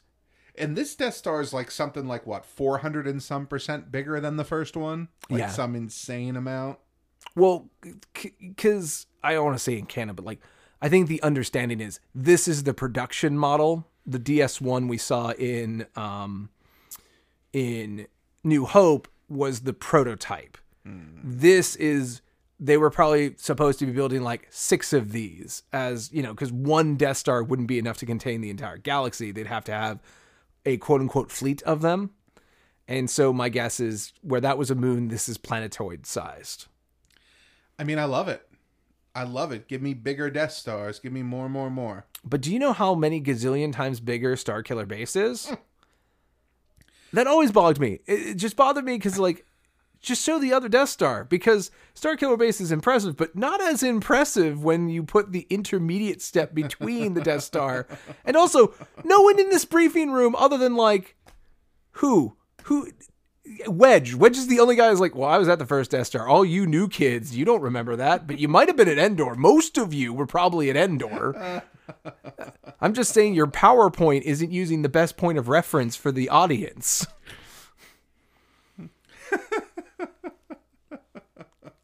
Han's just having a bad day. He just wants to die and get out of here. I mean, Harrison definitely wants him to die and go away. God, I love that trench coat. You don't see a lot of people cosplaying Endor Han. Which seems like a really comfortable costume. And could hide so many flaws of the rest of your costume. Well, like, for instance, you go to a cosplay where you can't really have the blaster. Great. You don't need to see it. It's under that trench coat. Oh, boy. No, wait! And I love, like, it doesn't really make sense, but I love how all the limbs are just sticking out through the cargo net. Yeah. Like, I don't think they were standing in a position to make that all work. And then Han and his face here, and we'll figure a way out of it. This is a great moment, I think, is echoed in episode 3, because this is very much we're smarter than this. Yeah. How did this happen? Well, I mean, I do like it, you know, taking the prequels out of it, even though I do agree with you on that. Is this very much just showing that our heroes are not perfect? They still can fall for the simplest of traps. Yeah. You know, even though Luke They're saw it goofballs. coming. They're relatable goofballs. They're not, you know, they're not perfect by any measure. And to be honest, in the tradition of the things that they're referencing, you know, the Saturday morning serials and stuff like that, the whole point is the fact of, like, you know, it's more about the trouble they get into and out of than it is to avoid getting into trouble. Oh, yeah. And Han's like, what's with this teddy bear picnic? Did we step into the woozles? Like, they're so fierce. So fierce.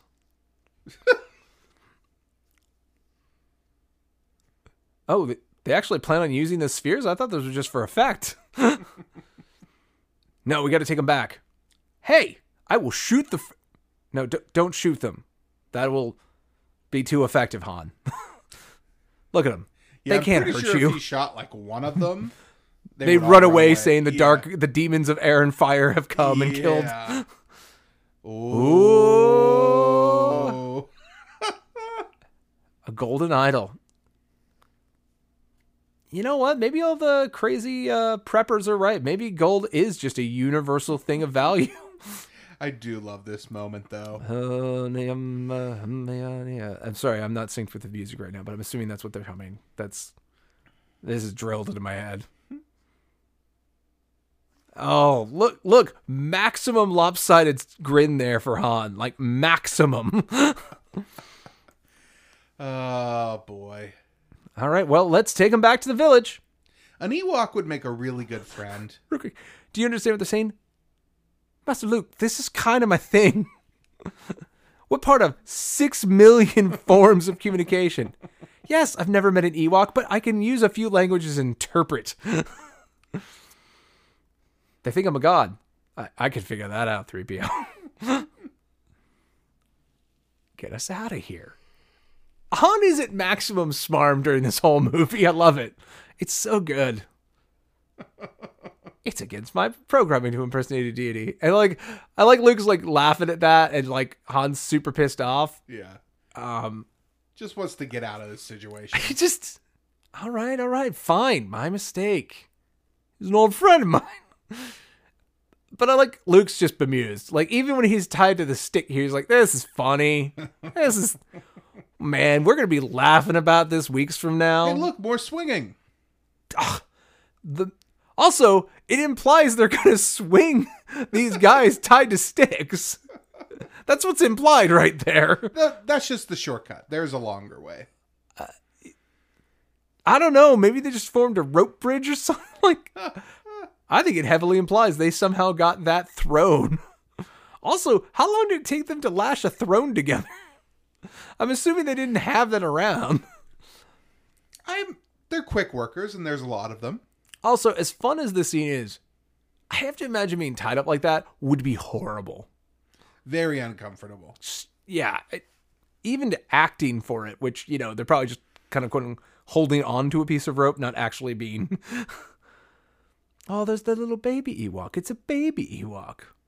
And you can tell this guy is like a chief or something. Look at that headdress. Nobody else is running around with that, I don't know, pterodactyl skull or whatever that is. I'm sure if you watch on Disney Plus Vintage series, I'm sure they have bird creatures you could imply are that bird creature. Now that's the type of canon knowledge I want. What's that? What bird creature is that from? Oh, I'm sure it's been identified. So, wow. So who's your tailor? And also, Brave, changing in front of the teddy bears. I'm just saying, I don't think they're a modest species, considering the majority of them are, you know, barely clothed. But seriously, who's your tailor? Who's the person who wants to make a nice on-point dress out of, I don't know, gork skin or whatever that is? Maybe Leia's got just some mad sewing skills. I could just see her like, no, that's not how you make a dress. No, give me your sewing machine. I'm going to do this. All right, back to getting the wood. Also, Ewoks, just in case if you can't tell by all the other context clues, carnivores. Super duper carnivores. Well, you gotta have protein. Well, I'm just saying, like, not only are they ready to eat human, but like lots of bone and skulls. Like they eat things. Boom! All right, I'm gonna add a little sound for those who want to sync. You see, Master, they didn't believe me, just as I said they wouldn't. Well, You know, for something that's against your program, you still tried. It's like... Oh boy. Oh, run away. So what do you think Zack Snyder's take on this scene would be? How many explosions do you think he would need to show for his power? Because lifting the chair, that doesn't do it in 2021. No. Slow motion. He's got to at least call down lightning and smote one of them to prove his power. Slow motion. That's what it would be. Oh, you're right. You're right. We're back. We're all good. Let them go. Otherwise, he's going to fly around the room. I mean, I don't know what he's going to do, but it's probably bad. They're not going to like it. That's for sure. I like R2's like, yeah, no, you let me down, but you know what? Screw y'all. A great R2 moment. Look, they're finally reunited, and he's like, I like this dress. So did myself. Our three heroes are back together again. Luke always coming in, getting in the middle of everything. Well, that's because, let's be honest, he doesn't know it yet, or he hasn't admitted it yet. But he knows kind of who Leia might be in his life. And so he's just like, all right, hon, let's keep some distance. Okay, that's my sister you're touching up there, okay? I mean, you're one of my best friends, but I also know you're a scoundrel, and you're going to treat my sister nice, okay? There's a little bit of, big bro energy. I mean, he was born at least like 12 seconds before Leia. After your whole wife showed up thing, I can't just trust anything. Oh my God, you're right. Speaking of having to pick things that you like about Legends or not, or in this case, current Disney canon, it's okay. It's a sham marriage. It's not real love. Not like this. Also, okay, we're going to bring up the audio again prematurely because... Auto Millennium Falcon at Chimney Cloud City. Nutch Vader. Remember the first movie where he said he's not much of a storyteller? Must have picked up some extra programming and apps on the way here. His mind getting erased so often, how is he supposed to know if he's a storyteller or not?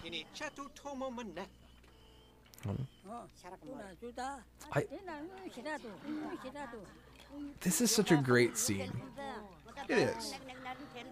I think mostly the thing I love about it is I love the fact we don't know how they're interpreting all this. I love the fact that it's just like when you hear a foreign conversation, they're like, oh, and then Millennium Falcon, you're like, I know that word. All right. They sound awesome. So, yeah, no, get them members only jackets. They're part of the Just tribe. what I've always wanted. Oh, I love it. They are members of the tribe. Such a great moment. Luke's like, I can't be part of this. You think he's feeling some pangs of something, but no, he's just like, no, I can't join the teddy bears. That's no. Do you see how black and like emo I am right now? I can't deal with, no. There's too much going on. They're all squeaky and happy. Oh, it's such a great Han scene.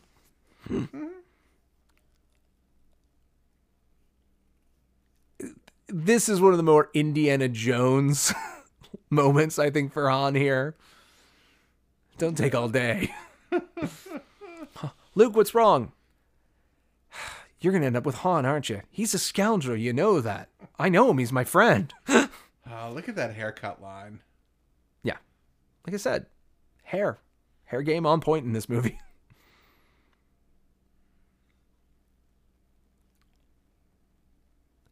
And this is one of the few parts of the OT that is awkward. Sure, Leia is hooked up to the Force. Maybe that's how she can have an impression of her mother who died burying her.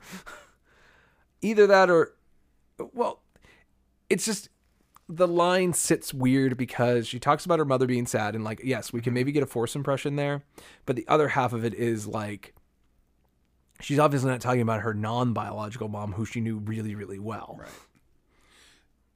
Am I making this up in my head? Isn't it in episode 3 that when Luke is born, his eyes are closed, and when Leia's born, her eyes are open, and so they say that has to do with this scene? Yeah, well, like I said, when you consider her hooked up to the Force, it's not impossible for me to believe that she actually has an empathetic impression of her mom from birth. But let's be honest, we are repairing the work here because I think when Lucas wrote these lines through Kasdan and was talking about this, I think Luke and Leia spent their like first 3 years with their parents or something like that. You know, I don't think it was supposed to be taken away the instant they're born. Yeah. But when you look at how they did the downfall of Vader, you're like, no, that's not going to work. Oof. Yeah. Because, like, the last thing you want to do is, like, Padme to be a single mom on the run for 3 years and then get killed by a goon squad of the Empire. That's, ooh, you don't want that. That would give the Bad Batch a whole new meaning. Oh. I don't have any impressions of my mother because I wasn't looking, you know.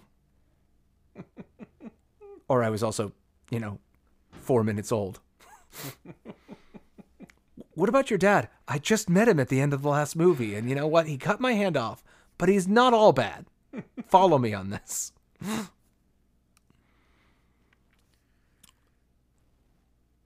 Somehow I've always known. Yeah, see? You connected. Wait, always known. Like even back on Hoth? I just want you to know I'm not. You're a great person, Leia. I just need you to know that. And I love you as a sister. You know what? I'm cool. You should go marry Han. Yep. Mm-hmm. He's a good man. I felt it in him. I'm like, Luke, I've read the report on the war crimes of Darth Vader. I trust you, but there's some literature you should read. Don't you remember when he tortured me on that Death Star? I do. Also, he cut off your flippin' hand. I got better. You what? So, yeah, we're part of the tribe. Members only jackets and everything. They're going to get us some cake. Did you, did you, Luke, have a thing? Come on, it's me. Yellow Pound Han.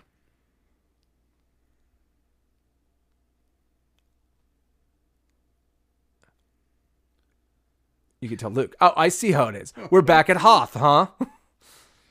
Oh, Hey, listen, lady. Han's I always didn't getting the short smooch straw. you while you were working on that part of the Falcon because I thought it was nifty. I did it because I like you.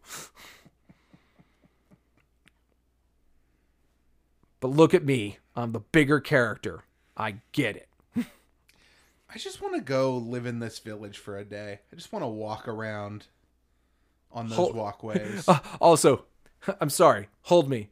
Getting real mixed signals here. Are we what those internet kids call a truple? Is that what we are?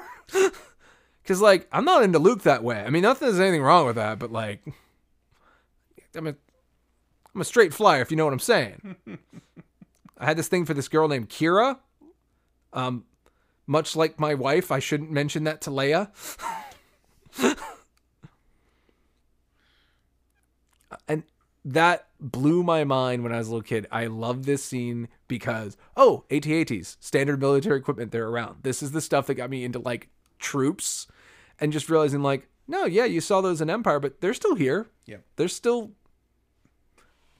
And that's it. That's the only AT-AT in this entire shot, but this is also the first full-size, like, that's what the door of an AT-AT does. Yeah.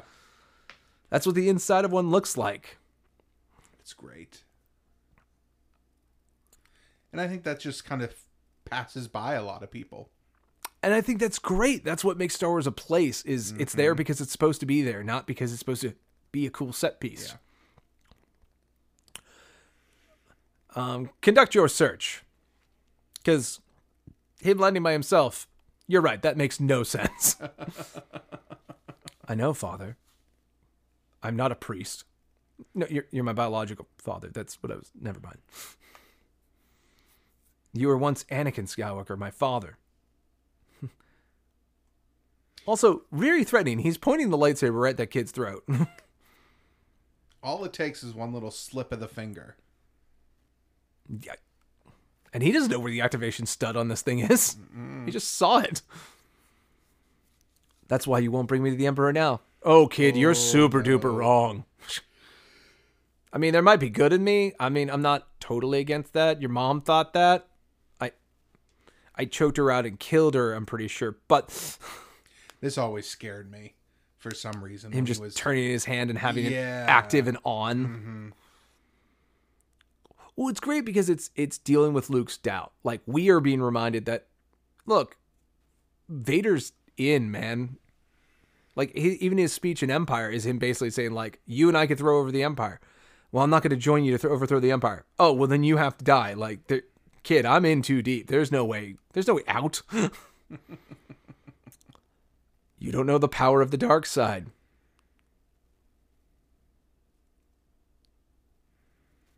You'll be forced to kill me.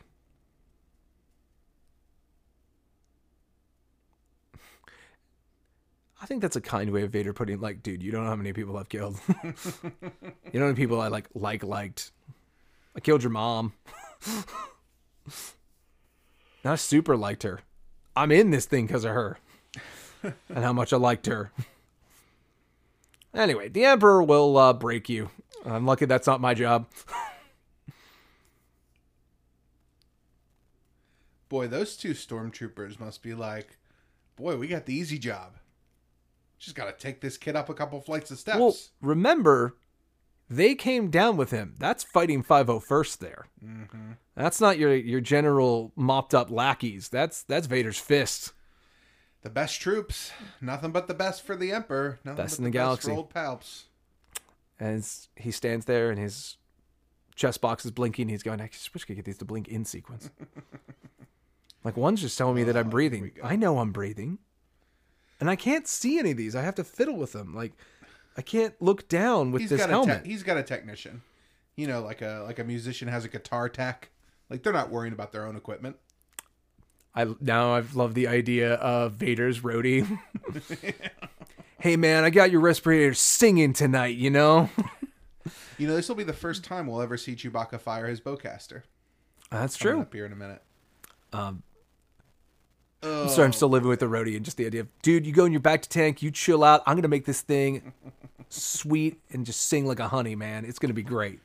You won't even know. You'll be ready for the show tonight. Also, look, a fleet, an actual fleet. I mean, I can't get over when I first saw New Hope of just like how ragtag the group of freedom fighters felt when Why I do thought those they were this the whole X-Wings all time. have black. Did you notice that as those X-Wings were flying, it looked like they had black tips. My guess is it's probably more matting than anything. Oh, there's some Bill wings. Good old B wing. I don't think I ever noticed that before. I'd say we go back, but that would kind of defeat the entire purpose Yeah, of no, what it's we're all doing. good. Oh, I do love some Nine Nub though. Did you know it's based off of a Kenyan dialect? His words. It's I know- actual Kenyan. I know it called started before this, Haya or but I know Haya. the separate team at Skywalker Sound, Band from the Ranch, which does alien languages. That's like their specialty. I know that was the whole thing was that and Ewok was all of this work they had been doing to just go find people with weird ways of talking and record them. Yeah, it was that audio was recorded by a Kenyan student Mm-hmm. in America at the time, and when the film premiered, people who spoke that language were super happy to have it in there because it's like legit. It's just like he read the actual lines of the script in a foreign language that was just so So- foreign to American audiences in the 80s that it sounded alien. And now that I think about it, if I remember correctly, the Ewok is based on like this one woman's like Cantonese Chinese accent. So I wonder if like Hong Kong had the same experience of like, oh, these Ewoks, they're saying some words in there. Yeah, so it's with the Ewoks, it's more like throwing in words that are real with jumbled up. Oh, but you're saying Neil and Nub is just, Is literally word for word from the script. Yeah. that's fantastic. Yeah. And it's just because he's such a great character too. He's such a like So does that mean those like, little add-on tertiary. so I just love the idea that characters. all Sullivans are all Kenyan. Yeah, for That's sure. great. Can they run fast? They don't really talk about it in the Battlefront book, where Nine Nub gets his day, his shining day. Well, he does pretty good. I mean, he's doing Chewie's job here in this film. And he survives. Also, Ewoks, there's where I'm very happy and believe that they could do stuff is just steal this. Though I love this scene where he's flapping behind because I'm like, I'm pretty sure the pedals do something. Well, they're stuck in the on position. Well, in the technical manual, if I remember correctly, the pedals control elevation. Like that's how I think they wrote that it controls elevation to explain why an Ewok wouldn't necessarily need to be touching them because it would just fly on whatever. That makes sense. The best Han moment ever. The touch the wrong shoulder works. Yep. It super works. Yep. Who, when they staged this, said, guys, should we actually film this? Are we going to believe he actually tries this? Well, imagine being that trooper running around the side thinking like, oh, I got this guy. And then there's just a wall Whoa. of rebels there. Who the heck is this guy? Wait. Oh, man. Oh, Man. This you is gonna like that shoot story you me? hear about that guy who's looking for those droids and those were the droids he's looking for. I'm going to be that guy tonight. Just going like, he touched me on the wrong shoulder and I just chased him like an idiot. See, look, they just flout down. And I guess like the tops of them are the control I consoles think on it's the just bottom. 2 tiers. They fascinate me. I think it's They just 2 tiers. I think you have utterly fascinate one me. controller on the top level, one controller on the bottom. They fascinate me. It's great design. It looks good. And look how many more windows are back there. And again, just to the left, a vault. Oh, here we go. But hey, as we watch this, you show me if it ever really shows us a good look of to the left of where we are right now. I think it's in here, but not enough that you couldn't tell me there's a vault door over there. And that chair, what a beautiful chair. Leave us. We're just going to go around to the back. We're not going to actually, it's kind of our job. I got Lord Vader here. You told us in training that your apprentice is the most likely to kill you. Ah, Luke, so confident. So brash, so full of spunk and fire. That spit of hope.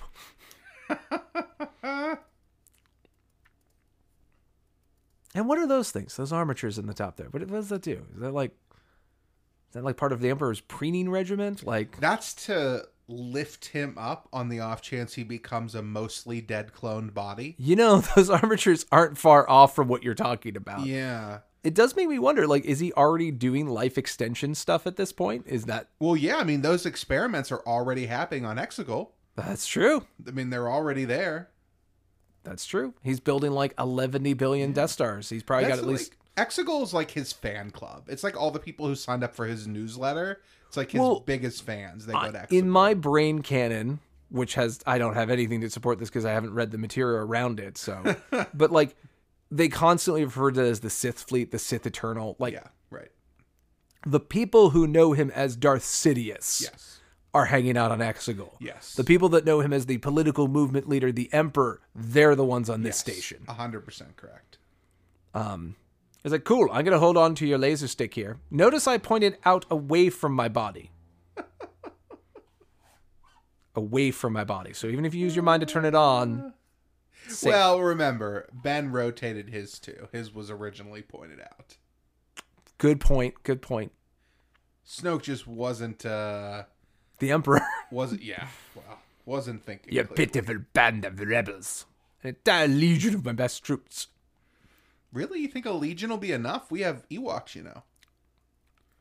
You think your little teddy bears will save you?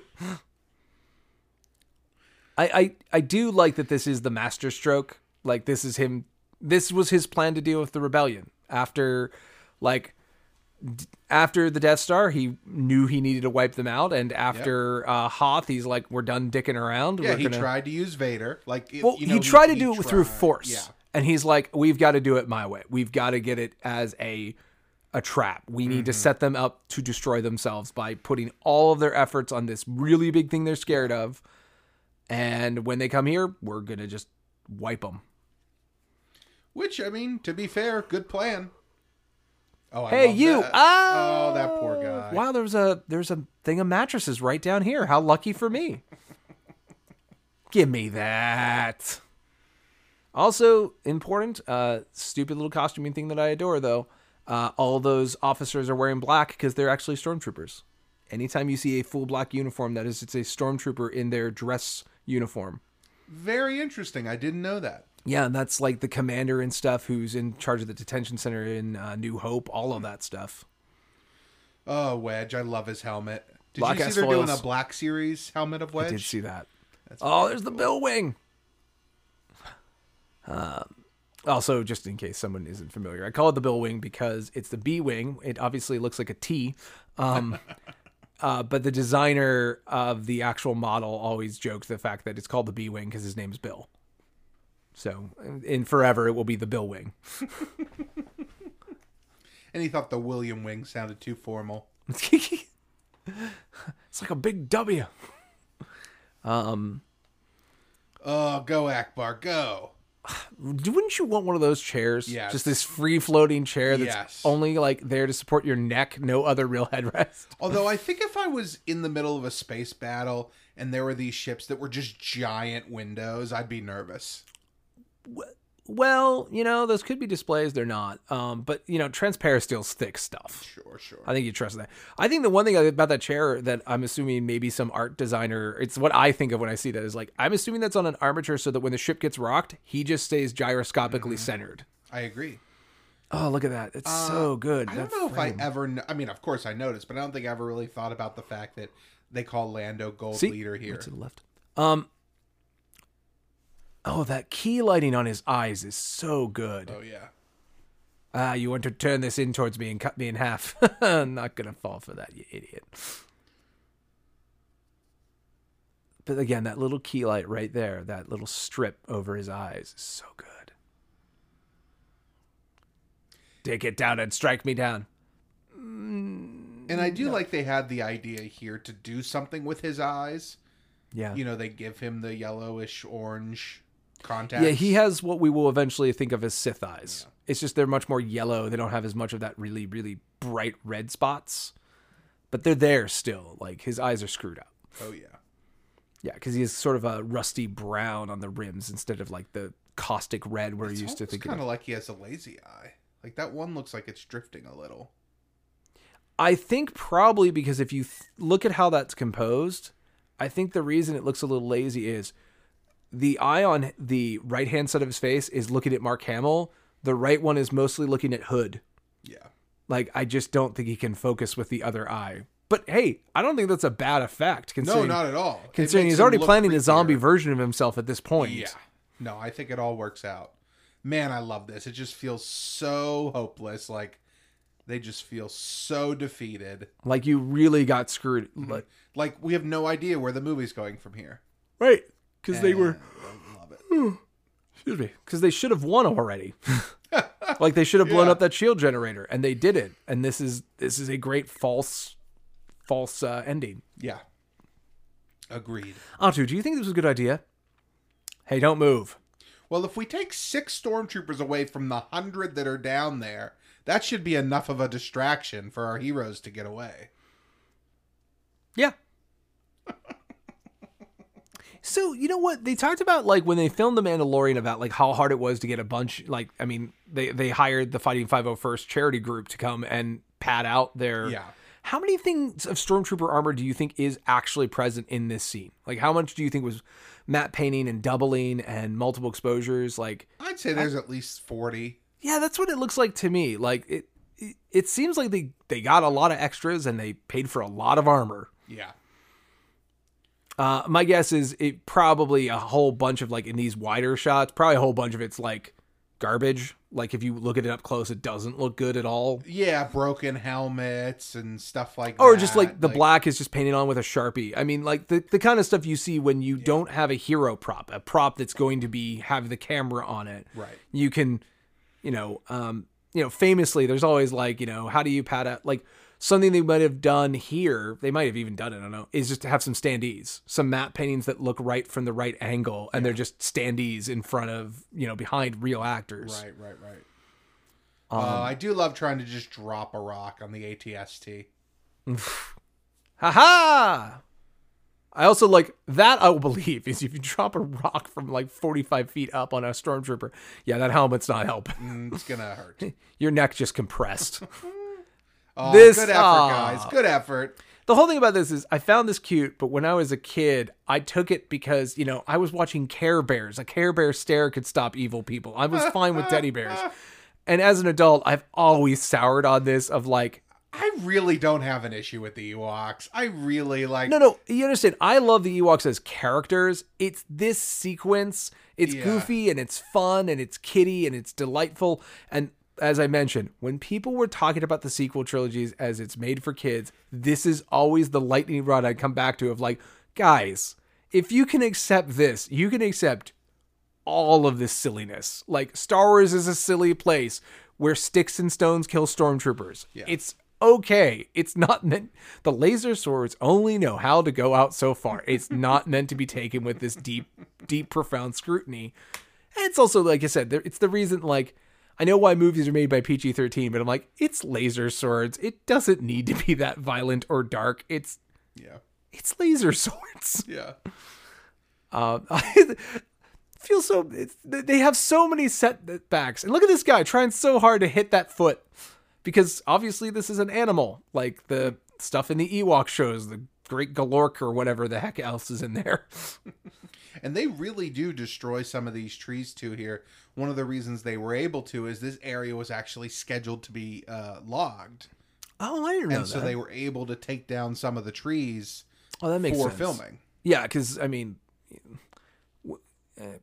people sometimes forget that, but like the most important thing about a forest to keep it alive is to let it do its recycling. And sometimes when you protect it, you got to make sure you're allowing it to be worked. Otherwise, you'll kill all the underbrush of that entire ecosystem if the trees get too big and stuff.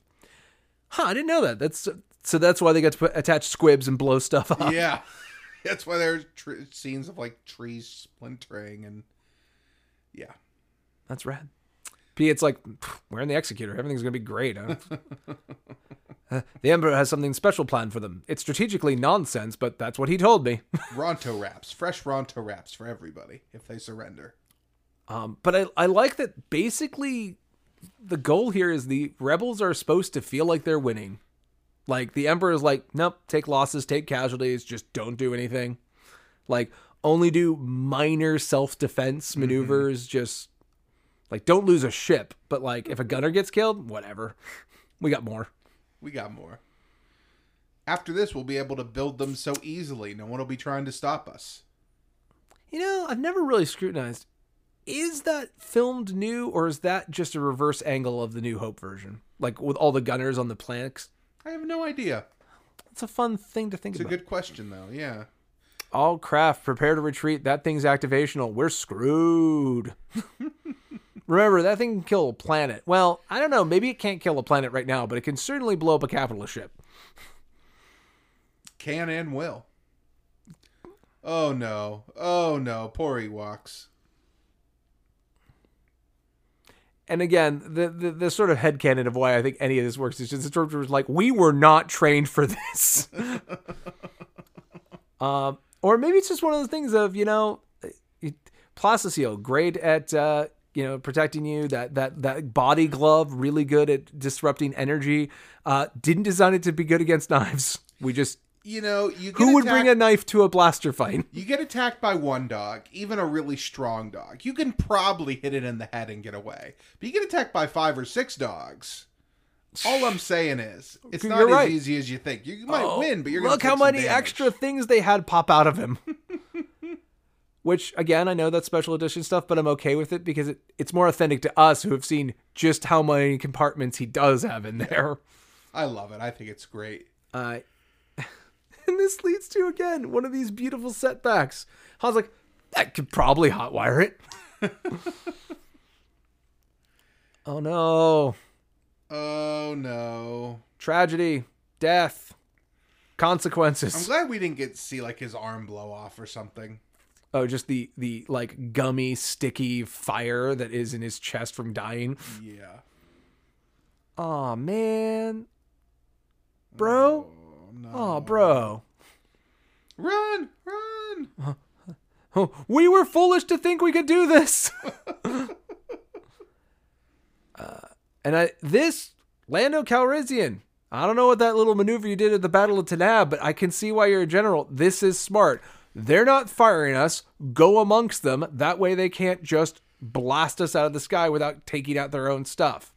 Little do they know, the Emperor probably doesn't care. No, he does not. There's that Y-wing. Hey, if you're going to crash, at least crash into the enemy. Go for the bridge like that one A-wing guy's going to do. Mm-hmm. Amber's like, look, you're super screwed. You might as well just join Team Evil. Will you stop the attack? No. Don't be ridiculous. I'm just saying that when you join, you won't care the fact I won't stop the attack. Listen, who needs friends when you can have cool powers? Yeah, no, grab the lightsaber. Don't know what you think it's going to do. What do you mean? He's defenseless. Well, I'm just saying, you kill the Emperor. That doesn't stop the attack on the Rebel fleet. Well, once all of the knowledge from Sidious passes into Luke when he strikes him down, Oh my god. then he'll have the power to shoot lightning out into space and... No. He'll be able to just, shoot a lightning bolt that will stop all the ships he doesn't want. It'll just Yeah. disable them. Uh-huh. You're right. So that's what's going to happen. You're right. They're all in retreat. What are we going to do, extra tall Wookiee, who we assume is just one of us, but really, really, really, really abnormally tall? He had a Swinging! growth spurt. More swinging! A lot of swinging. We found it. Swinging is the answer. That's what the OT has that the other trilogies just don't have enough of. Well, he's having a bad day. Yeah. Hey, what are you? Get off me! Now, what you don't see is, like, they push him down there, but then they stab him. They stab him, like, 4 times and make him bleed out on the floor there. I think if I remember correctly, one of those ATST drivers is Richard Marquand Oh, really? in a cameo, yeah. That's a cute cameo. And the other one is Robert Watts, one of the producers. That's a good, fun cameo. If I remember correctly. Also, I love the interior of the ATSD and showing you that these things are a thing. Like, anytime you're showing me military tech, nothing makes me feel more grounded than functional war weapons. I don't know. Yeah. I'm not here to explain myself. Actually, I guess I am, but Go, Chewie, go. it is really fun to just see that ATSD just shoot another ATSD and then just start opening up. Oh, yeah. It's nice for the heroes to have a little bit of power for once. Well, it's fun because, hey, look, the teddy bears, they're beating us up. But really, when an ace pilot gets a hold of our tank, that's actually when we lost. And that works. And then also he just scampered away like, he's gonna die. He's super dead. If you were that scout trooper, wouldn't you just let go of the bike? My assumption is you might, but I'm assuming there's a safety system that doesn't want you to just flop out of it. Ah, your boots are like strapped in or something. Right, like stirrups or something. Like, yeah. because, I mean, you could say something, I don't think there's as much reaction time, but like there's something similar to that. All-terrain. I guess all-terrain doesn't cover log. Yeah, I got it. That look is so priceless. Oh, yeah. And Leia getting shot. And the true expression of their love. I can kill them. Ugh, murdering makes me feel so hot for you. Now move aside so I can kill them. You got it, babe. Dead. Love it. Oh no. I don't think you're going to be able to take that out in one shot.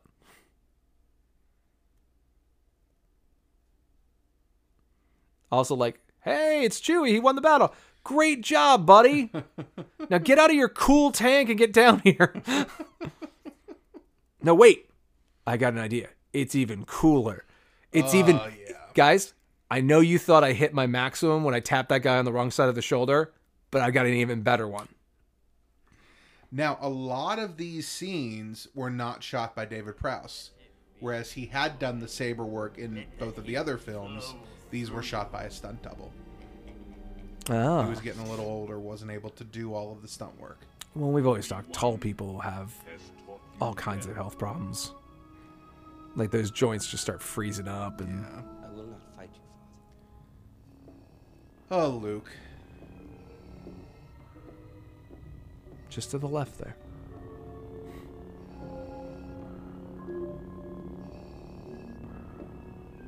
And just the menace of all we're hearing is the music and the hum. Uh-huh. It's great, isn't it? So good. And that red and green together, what could be better? It's Christmas. It came early. Oh, you love it. Think about it. If Luke had had a blue saber here, it just would never be as iconic. I don't know. It worked for like 5 out of the 6 movies. I hear you though. Like, I'm glad that there are more of the lightsabers. I'm glad there's yellow. I'm glad there's purple. Yep. I mean, really, what I'd love to see is I'd love to see the Sith get a second color, but at this point, I don't know how. Purple. Well, I know that Galaxy's Edge will tell you that, but I'm like, the only dude to wield is Mace Windu, and he's super duper not evil. I would say black, but like that's actually a Jedi blade and a Mando blade, so it's not that. You know, that was probably the closest we saw to the left side of the room. Yeah. So I guess that. There we go. Yeah, that was technically the angle where you could have, in theory, seen. Yeah. I don't know. It's okay. But it's on a lower level, right? Like it's down below the steps. Yeah, I mean, again, I guarantee top people made sure that it makes sense in what you can see, that door can be there without you seeing. You watched the same movie. You think people thought about if that movie made sense, and you think 100,000% that no one on the art direction team of the thousands of people that made that movie, I think 90% of them all did their jobs. Oh man. I think you're giving a lot of credit, but have you seen the art of Rise of Skywalker? What's wrong with the art in Rise? No, I've seen the art. The story is the problem. I've seen it. I'm just saying that the devil is not in the details of that movie. The detail work of that movie was done fine. It's the broad strokes that are the problematic pieces of that movie. Like the fact that, you know, one of those, there they are. Yeah. Like, I don't know. Who's getting this shift? I mean, yeah, David Prowse is like Vader's ducking here, but like I don't even think Luke fits under here really well. Also, the Emperor's just going like, I'm just going to close my eyes and feel it. See it with my mind's eye. I just like that he has those command consoles down there because he doesn't want to see the underlings as they're typing away. Yeah, what do you think job is going on down there? Like the accountancy is going on? It's accounting for sure. Maybe those are all microwaves. Maybe that's where the food's prepped. Maybe they just control his chair. You'd be surprised. You think it just swivels? No. You see all those buttons on there? We have to, on the fly, reassign those buttons to whatever he wants to be there. I do know that in the film, to get the chair to turn, he had to swivel with his feet. I do know that. Can I just say that seems really weird to me? Like, I mean, it makes sense, but like, look at how this set is constructed. Yeah.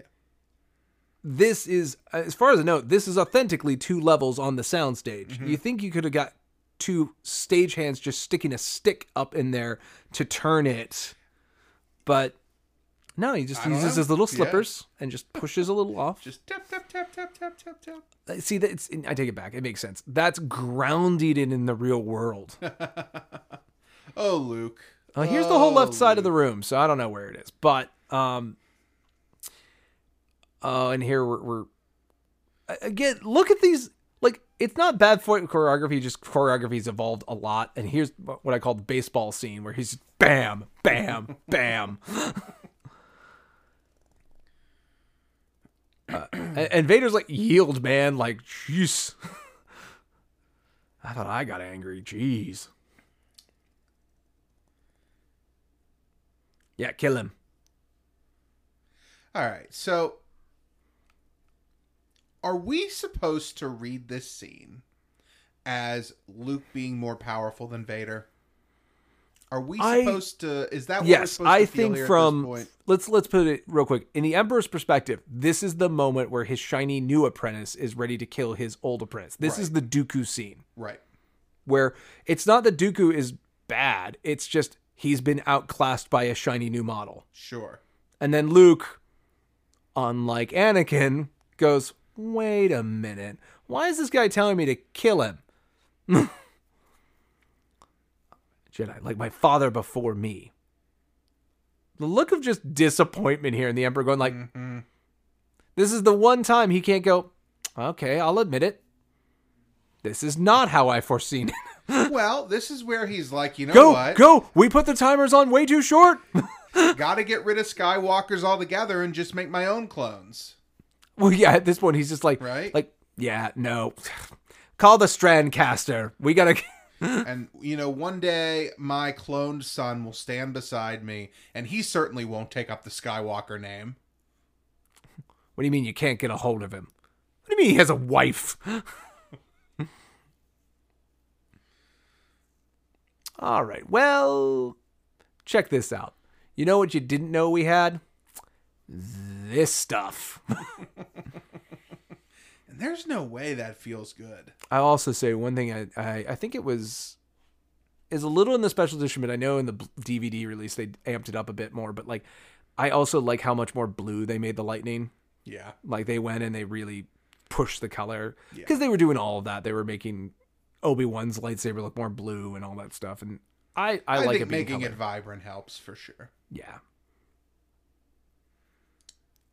No match for the dark side. Vader's like, well, this is weird. Didn't expect this turn. Hey, yeah, good work, kid. Fall forward. You were just going to fall in that pit. Getting electrocute's way more awesome. And then we're about to see the scene that always catches in my mind's eye for whatever reason. There's a piece here where he gets electrified and it wraps around his teeth. And for whatever reason, it just super sticks with me. Yeah. Of just like, I do not want electricity by my teeth. Because it's just so painful. The idea of it is just so painful. And again, I love someone who cut it together. Vader right now is just going through Padme and Dooku and all the ways this monster next to him has lied to him the entire ride here. And the Emperor has zero problems thinking that Vader's just going to sit there like a doof. And Vader's just like, hold on a second. I know how this ends. Here it comes. There's the teeth. No. Wait a No. Yeah, look, here's my thing. I get it, but like, I don't have a problem with it. It's fine. I mean, I definitely don't have a problem. I mean, there's very few I things prefer have it without him saying anything because we know he's mentally screaming. No, we didn't need it to be said. But I think for clarity's sake, it doesn't ruin the scene or anything is what I'm saying. And just there he goes. Like goes. that off to Exegol. That's what that energy is right there. It's traveling across to the galactic core or wherever, unknown regions. I don't know. Where is Exegol? Unknown regions, yeah. Well, there you go. He's going to Exegol. Son, I don't have time to explain Exegol to you. I'm, of course, aware of it. But, dying. Dad, you did it. Can we go have a catch? All right, now I'll drag you to the shuttle, but don't go to die. We joked about that. And it's like one of those things of like, yeah, it is a little silly. But you know what? It doesn't matter. The thing about that, I think the original trilogy that does diminish over time is the fun of this being theatrical. Yeah. And I mean that in theater. Like, it's dramatic for the sake of dramatic. It doesn't make sense. It's just interesting. And I think as a modern audience, I think reality TV and a bunch of other things that have informed our viewing habits, YouTube and having these connections to real people, it's really gotten us to be, I think, far more jaded about having really, really deep verisimilitude to everything. And I'm like, I think that it's taking it too seriously. It's not having enough fun with this stuff. Why does a man dress up as like a bat? Because it's cool. It doesn't have to make sense. And man, what a great sequence. And also there's the scratch. Also, technically that's deflector shield dish. So they don't have a deflector shield now. In theory. Yeah.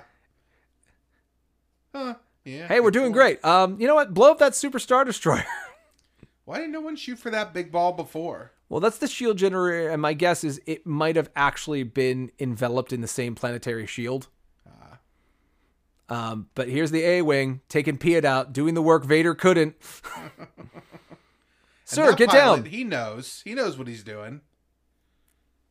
And also, this is where you're just going to go, really? On a ship that big, you don't have a secondary bridge? Akbar's like, even I'm surprised that worked. Get the name of that pilot. Get his family a medal. I didn't even order him to do that. It just worked. Wait a minute. If we just send the pilots kamikaze style at the... No, we're the good guys. Let's not do that.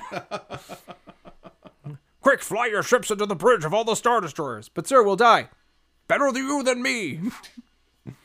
All right, so we get him to the shuttle. Thank Okay, God. Lots down of an work. elevator. Who knows how many non-handicap accessible places they've gone through to get here. And I like all the stormtroopers are just running by, not helping Vader. But that makes sense because they're just like, they're out for themselves. Yeah.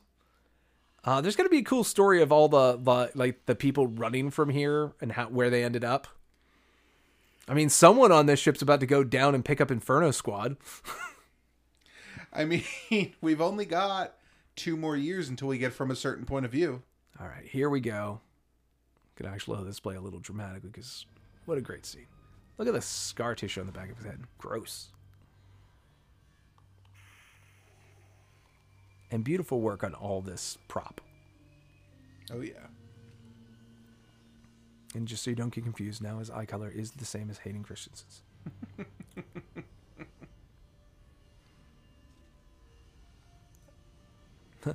Ugly, right? I didn't expect my life to turn out this way either, buddy. That's what the dark side will do to you. I guess actually, now I think about it, it is actually very important how he's already redeemed here. He doesn't have Sith eyes. Yeah. I'll not leave you here. I've got to see It's definitely a big moment. Not to mention, by breathing real air right now, my lungs have literally caught fire. I'm more embalming fluid than man now.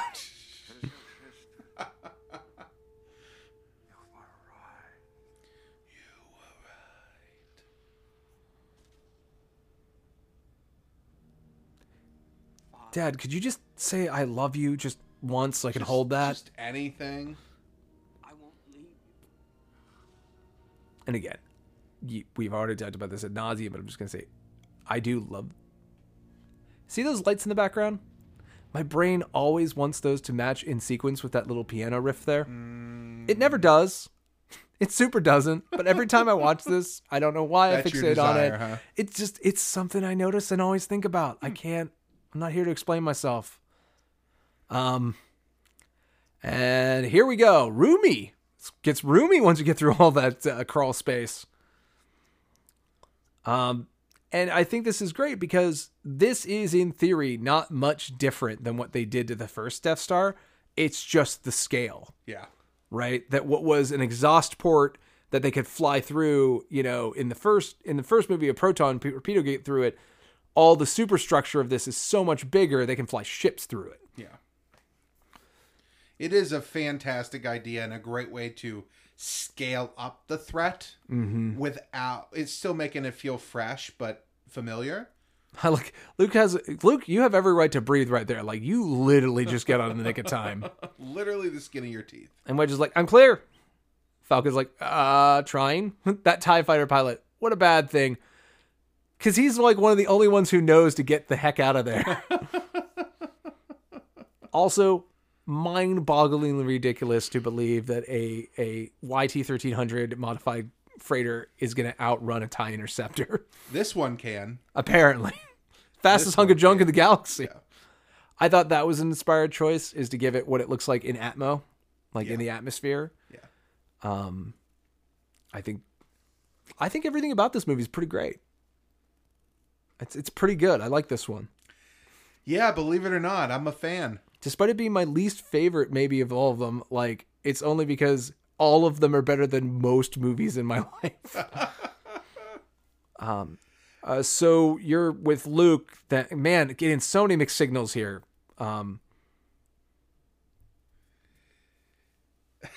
His face just looks so defeated here, but he's like, I'm trying. I'm trying to be the bigger man. I've learned a lot on this journey. When he comes back, I won't get in the way. In the way of what? Oh, it's not like that at all. We're a trouble. He's my brother. And again, the internet giving great look, great pondering, great figuring this all out, then kiss. And then my favorite thing is the someone who cut in the, that look right there he's giving. What about Hoth? You smooched him right on the mouth. And then me, 10 minutes later. Yeah. Girl, you're kinky. Yeah, the teddy bears. Warwick, you're great. Can you give us a moment? I was just starting the makeout session there. If you could just... Well, 3PO wasn't around to get in the way. So the cremation scene here was shot basically on Skywalker Ranch, well after principal filming had come out. So this is like a pickup they decided later to sort of dispose of the body. And it was directed by Lucas. Oh, really? Mm-hmm. So Lucas doesn't get the DGA credit for this, but he did direct a piece of this film. Well, he directed a lot of this film. Well, here's the thing. And look at that helmet. Yeah, and the cremation scene here is mostly here to finally give closure to Vader that he's completely gone, consumed by fire, right? Yeah. Not some kid's gonna come by here and pick up the melted remains. Hell yeah, the remains. I want that story. And that's more of what I'm commenting on here is I want the story of Kylo Ren going and uncovering that. How did he get a hold of that? It's only a matter of time. Cloud City. This is also I think this is my favorite special edition. I've mentioned it many times. I love this ending song. It's one of my favorite pieces of Star Wars music. Totality. I just love seeing all these places. The only one that's weird is Tatooine, because you'd figure they would be not even almost aware. Yeah. Agreed. But as we saw in the Mando, they get Well, maybe they're more celebrating Jabba's gone. Oh, that's true. That's true. And Monument Square, there's Umate. And look, time and a place, but the toppling of the statue is such an iconic image to people our age. Oh, yeah. So, but this song, not to say the little ditty they played in the original was bad, but this is the triumphant win. I agree. The galaxy is free, my friends. Even these teddy bears, who, like everyone in Star Wars, have no fear of heights. And I love the little...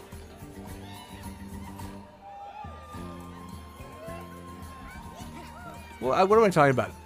If you're listening to Star Wars All In, you know I love this song. There's a reason it's in like every single episode. It's the best way to end. If I could just put in like Across the Stars a few more times, I'd be happy every single week. And did you see the thing with the stuff? And the deflector dish is damaged? I'm sorry about that. It's okay, I got this idea. There's these new HT models out.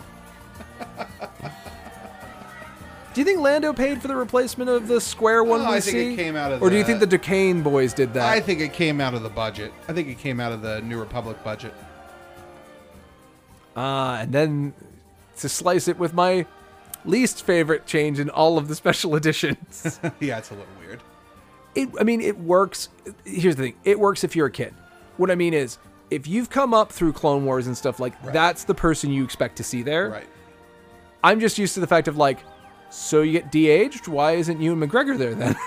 It doesn't necessarily make sense, but... Hey, but good for Hayden, you know? He good needed for him. another role. All right. Wow, I can't believe we just did that.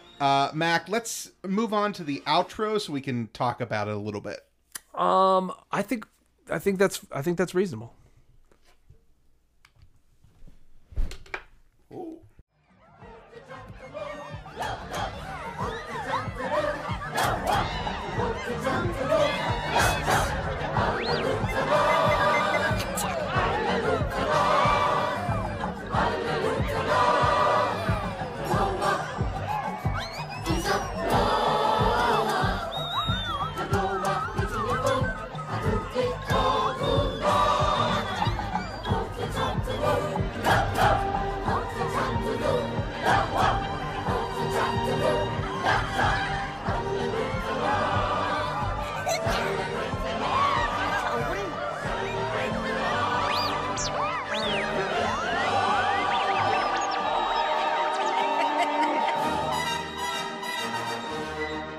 All right, so I'm not going to play the music again. We're just going to do the... we're just going to... You know what? Audience, you've probably already heard the original ending song. I'll put that in here. I like just it. for Change some it up a contrast. little bit. Change it up a little. But that's how our story wraps up. This May the 4th special of Star Wars All In. Our first full-length audio commentary of a film. Goodness, I hope that worked. I didn't lose any of the audio. We don't have to do it again. And I hope, audience, it stayed synced enough. Yeah, when you're doing it in one take, if one thing gets messed up, you're kind of out of luck. We're doing it live. Yeah. Yeah, it's live to tape, but still. It went okay. think Not it a went bad okay. first effort. I think it was fun. Yeah. I think it was fun. Yeah. I think our smarm was only mostly there. I didn't know you were going to go so riff tracksy. Well, that's how else could you do it? I didn't know you were going to bring the IMDb like trivia section with you. Like, I learned a lot of it that I didn't know. That was, I think we both surprised each other, and it was fun. Yeah, for sure. And maybe we'll do this again. Who knows? Who knows? The possibilities are endless. But honestly, I don't think I have anything else to say right now. Have a beautiful May the 4th if you are celebrating Revenge of the Sith. Enjoy Enjoy the Bad Batch. You might have watched it by now. We're recording this before, but we'll be back next week to definitely talk about our opinions on the Bad Batch. Yeah, I guess we will have to do a show or something, a topic on it maybe. Or we might do a topic. Nothing else in the appendix. I think we'll definitely talk about it. But, yeah, we'll definitely have to make some room for that. We'll have 70 minutes of Bad Batch to talk about. Oh, that's crazy. Yeah. A brand new era of Star Wars, another wonderful year of Star Wars opening up, a bigger, brighter, beautiful tomorrow. And I think it's poetic that we just talked about what many people thought was the end of Star Wars. And imagine if that's where it actually ended. What a weird world we'd live in. I know. No matter how much hate the internet wants to spew, it is kind of funny to think that there are people out there who be like, no, it should have stopped here. It would just be better if it had stopped here. I just can't understand that reasoning ever. Well, so much of my fandom comes from not just 3 films, but like, let's put it this way. You could pick a lot worse places to get off. True. So, fantastic. And I think it's been great. I'm Mac. And I'm Ross. And until next Wednesday, may the Force be with you.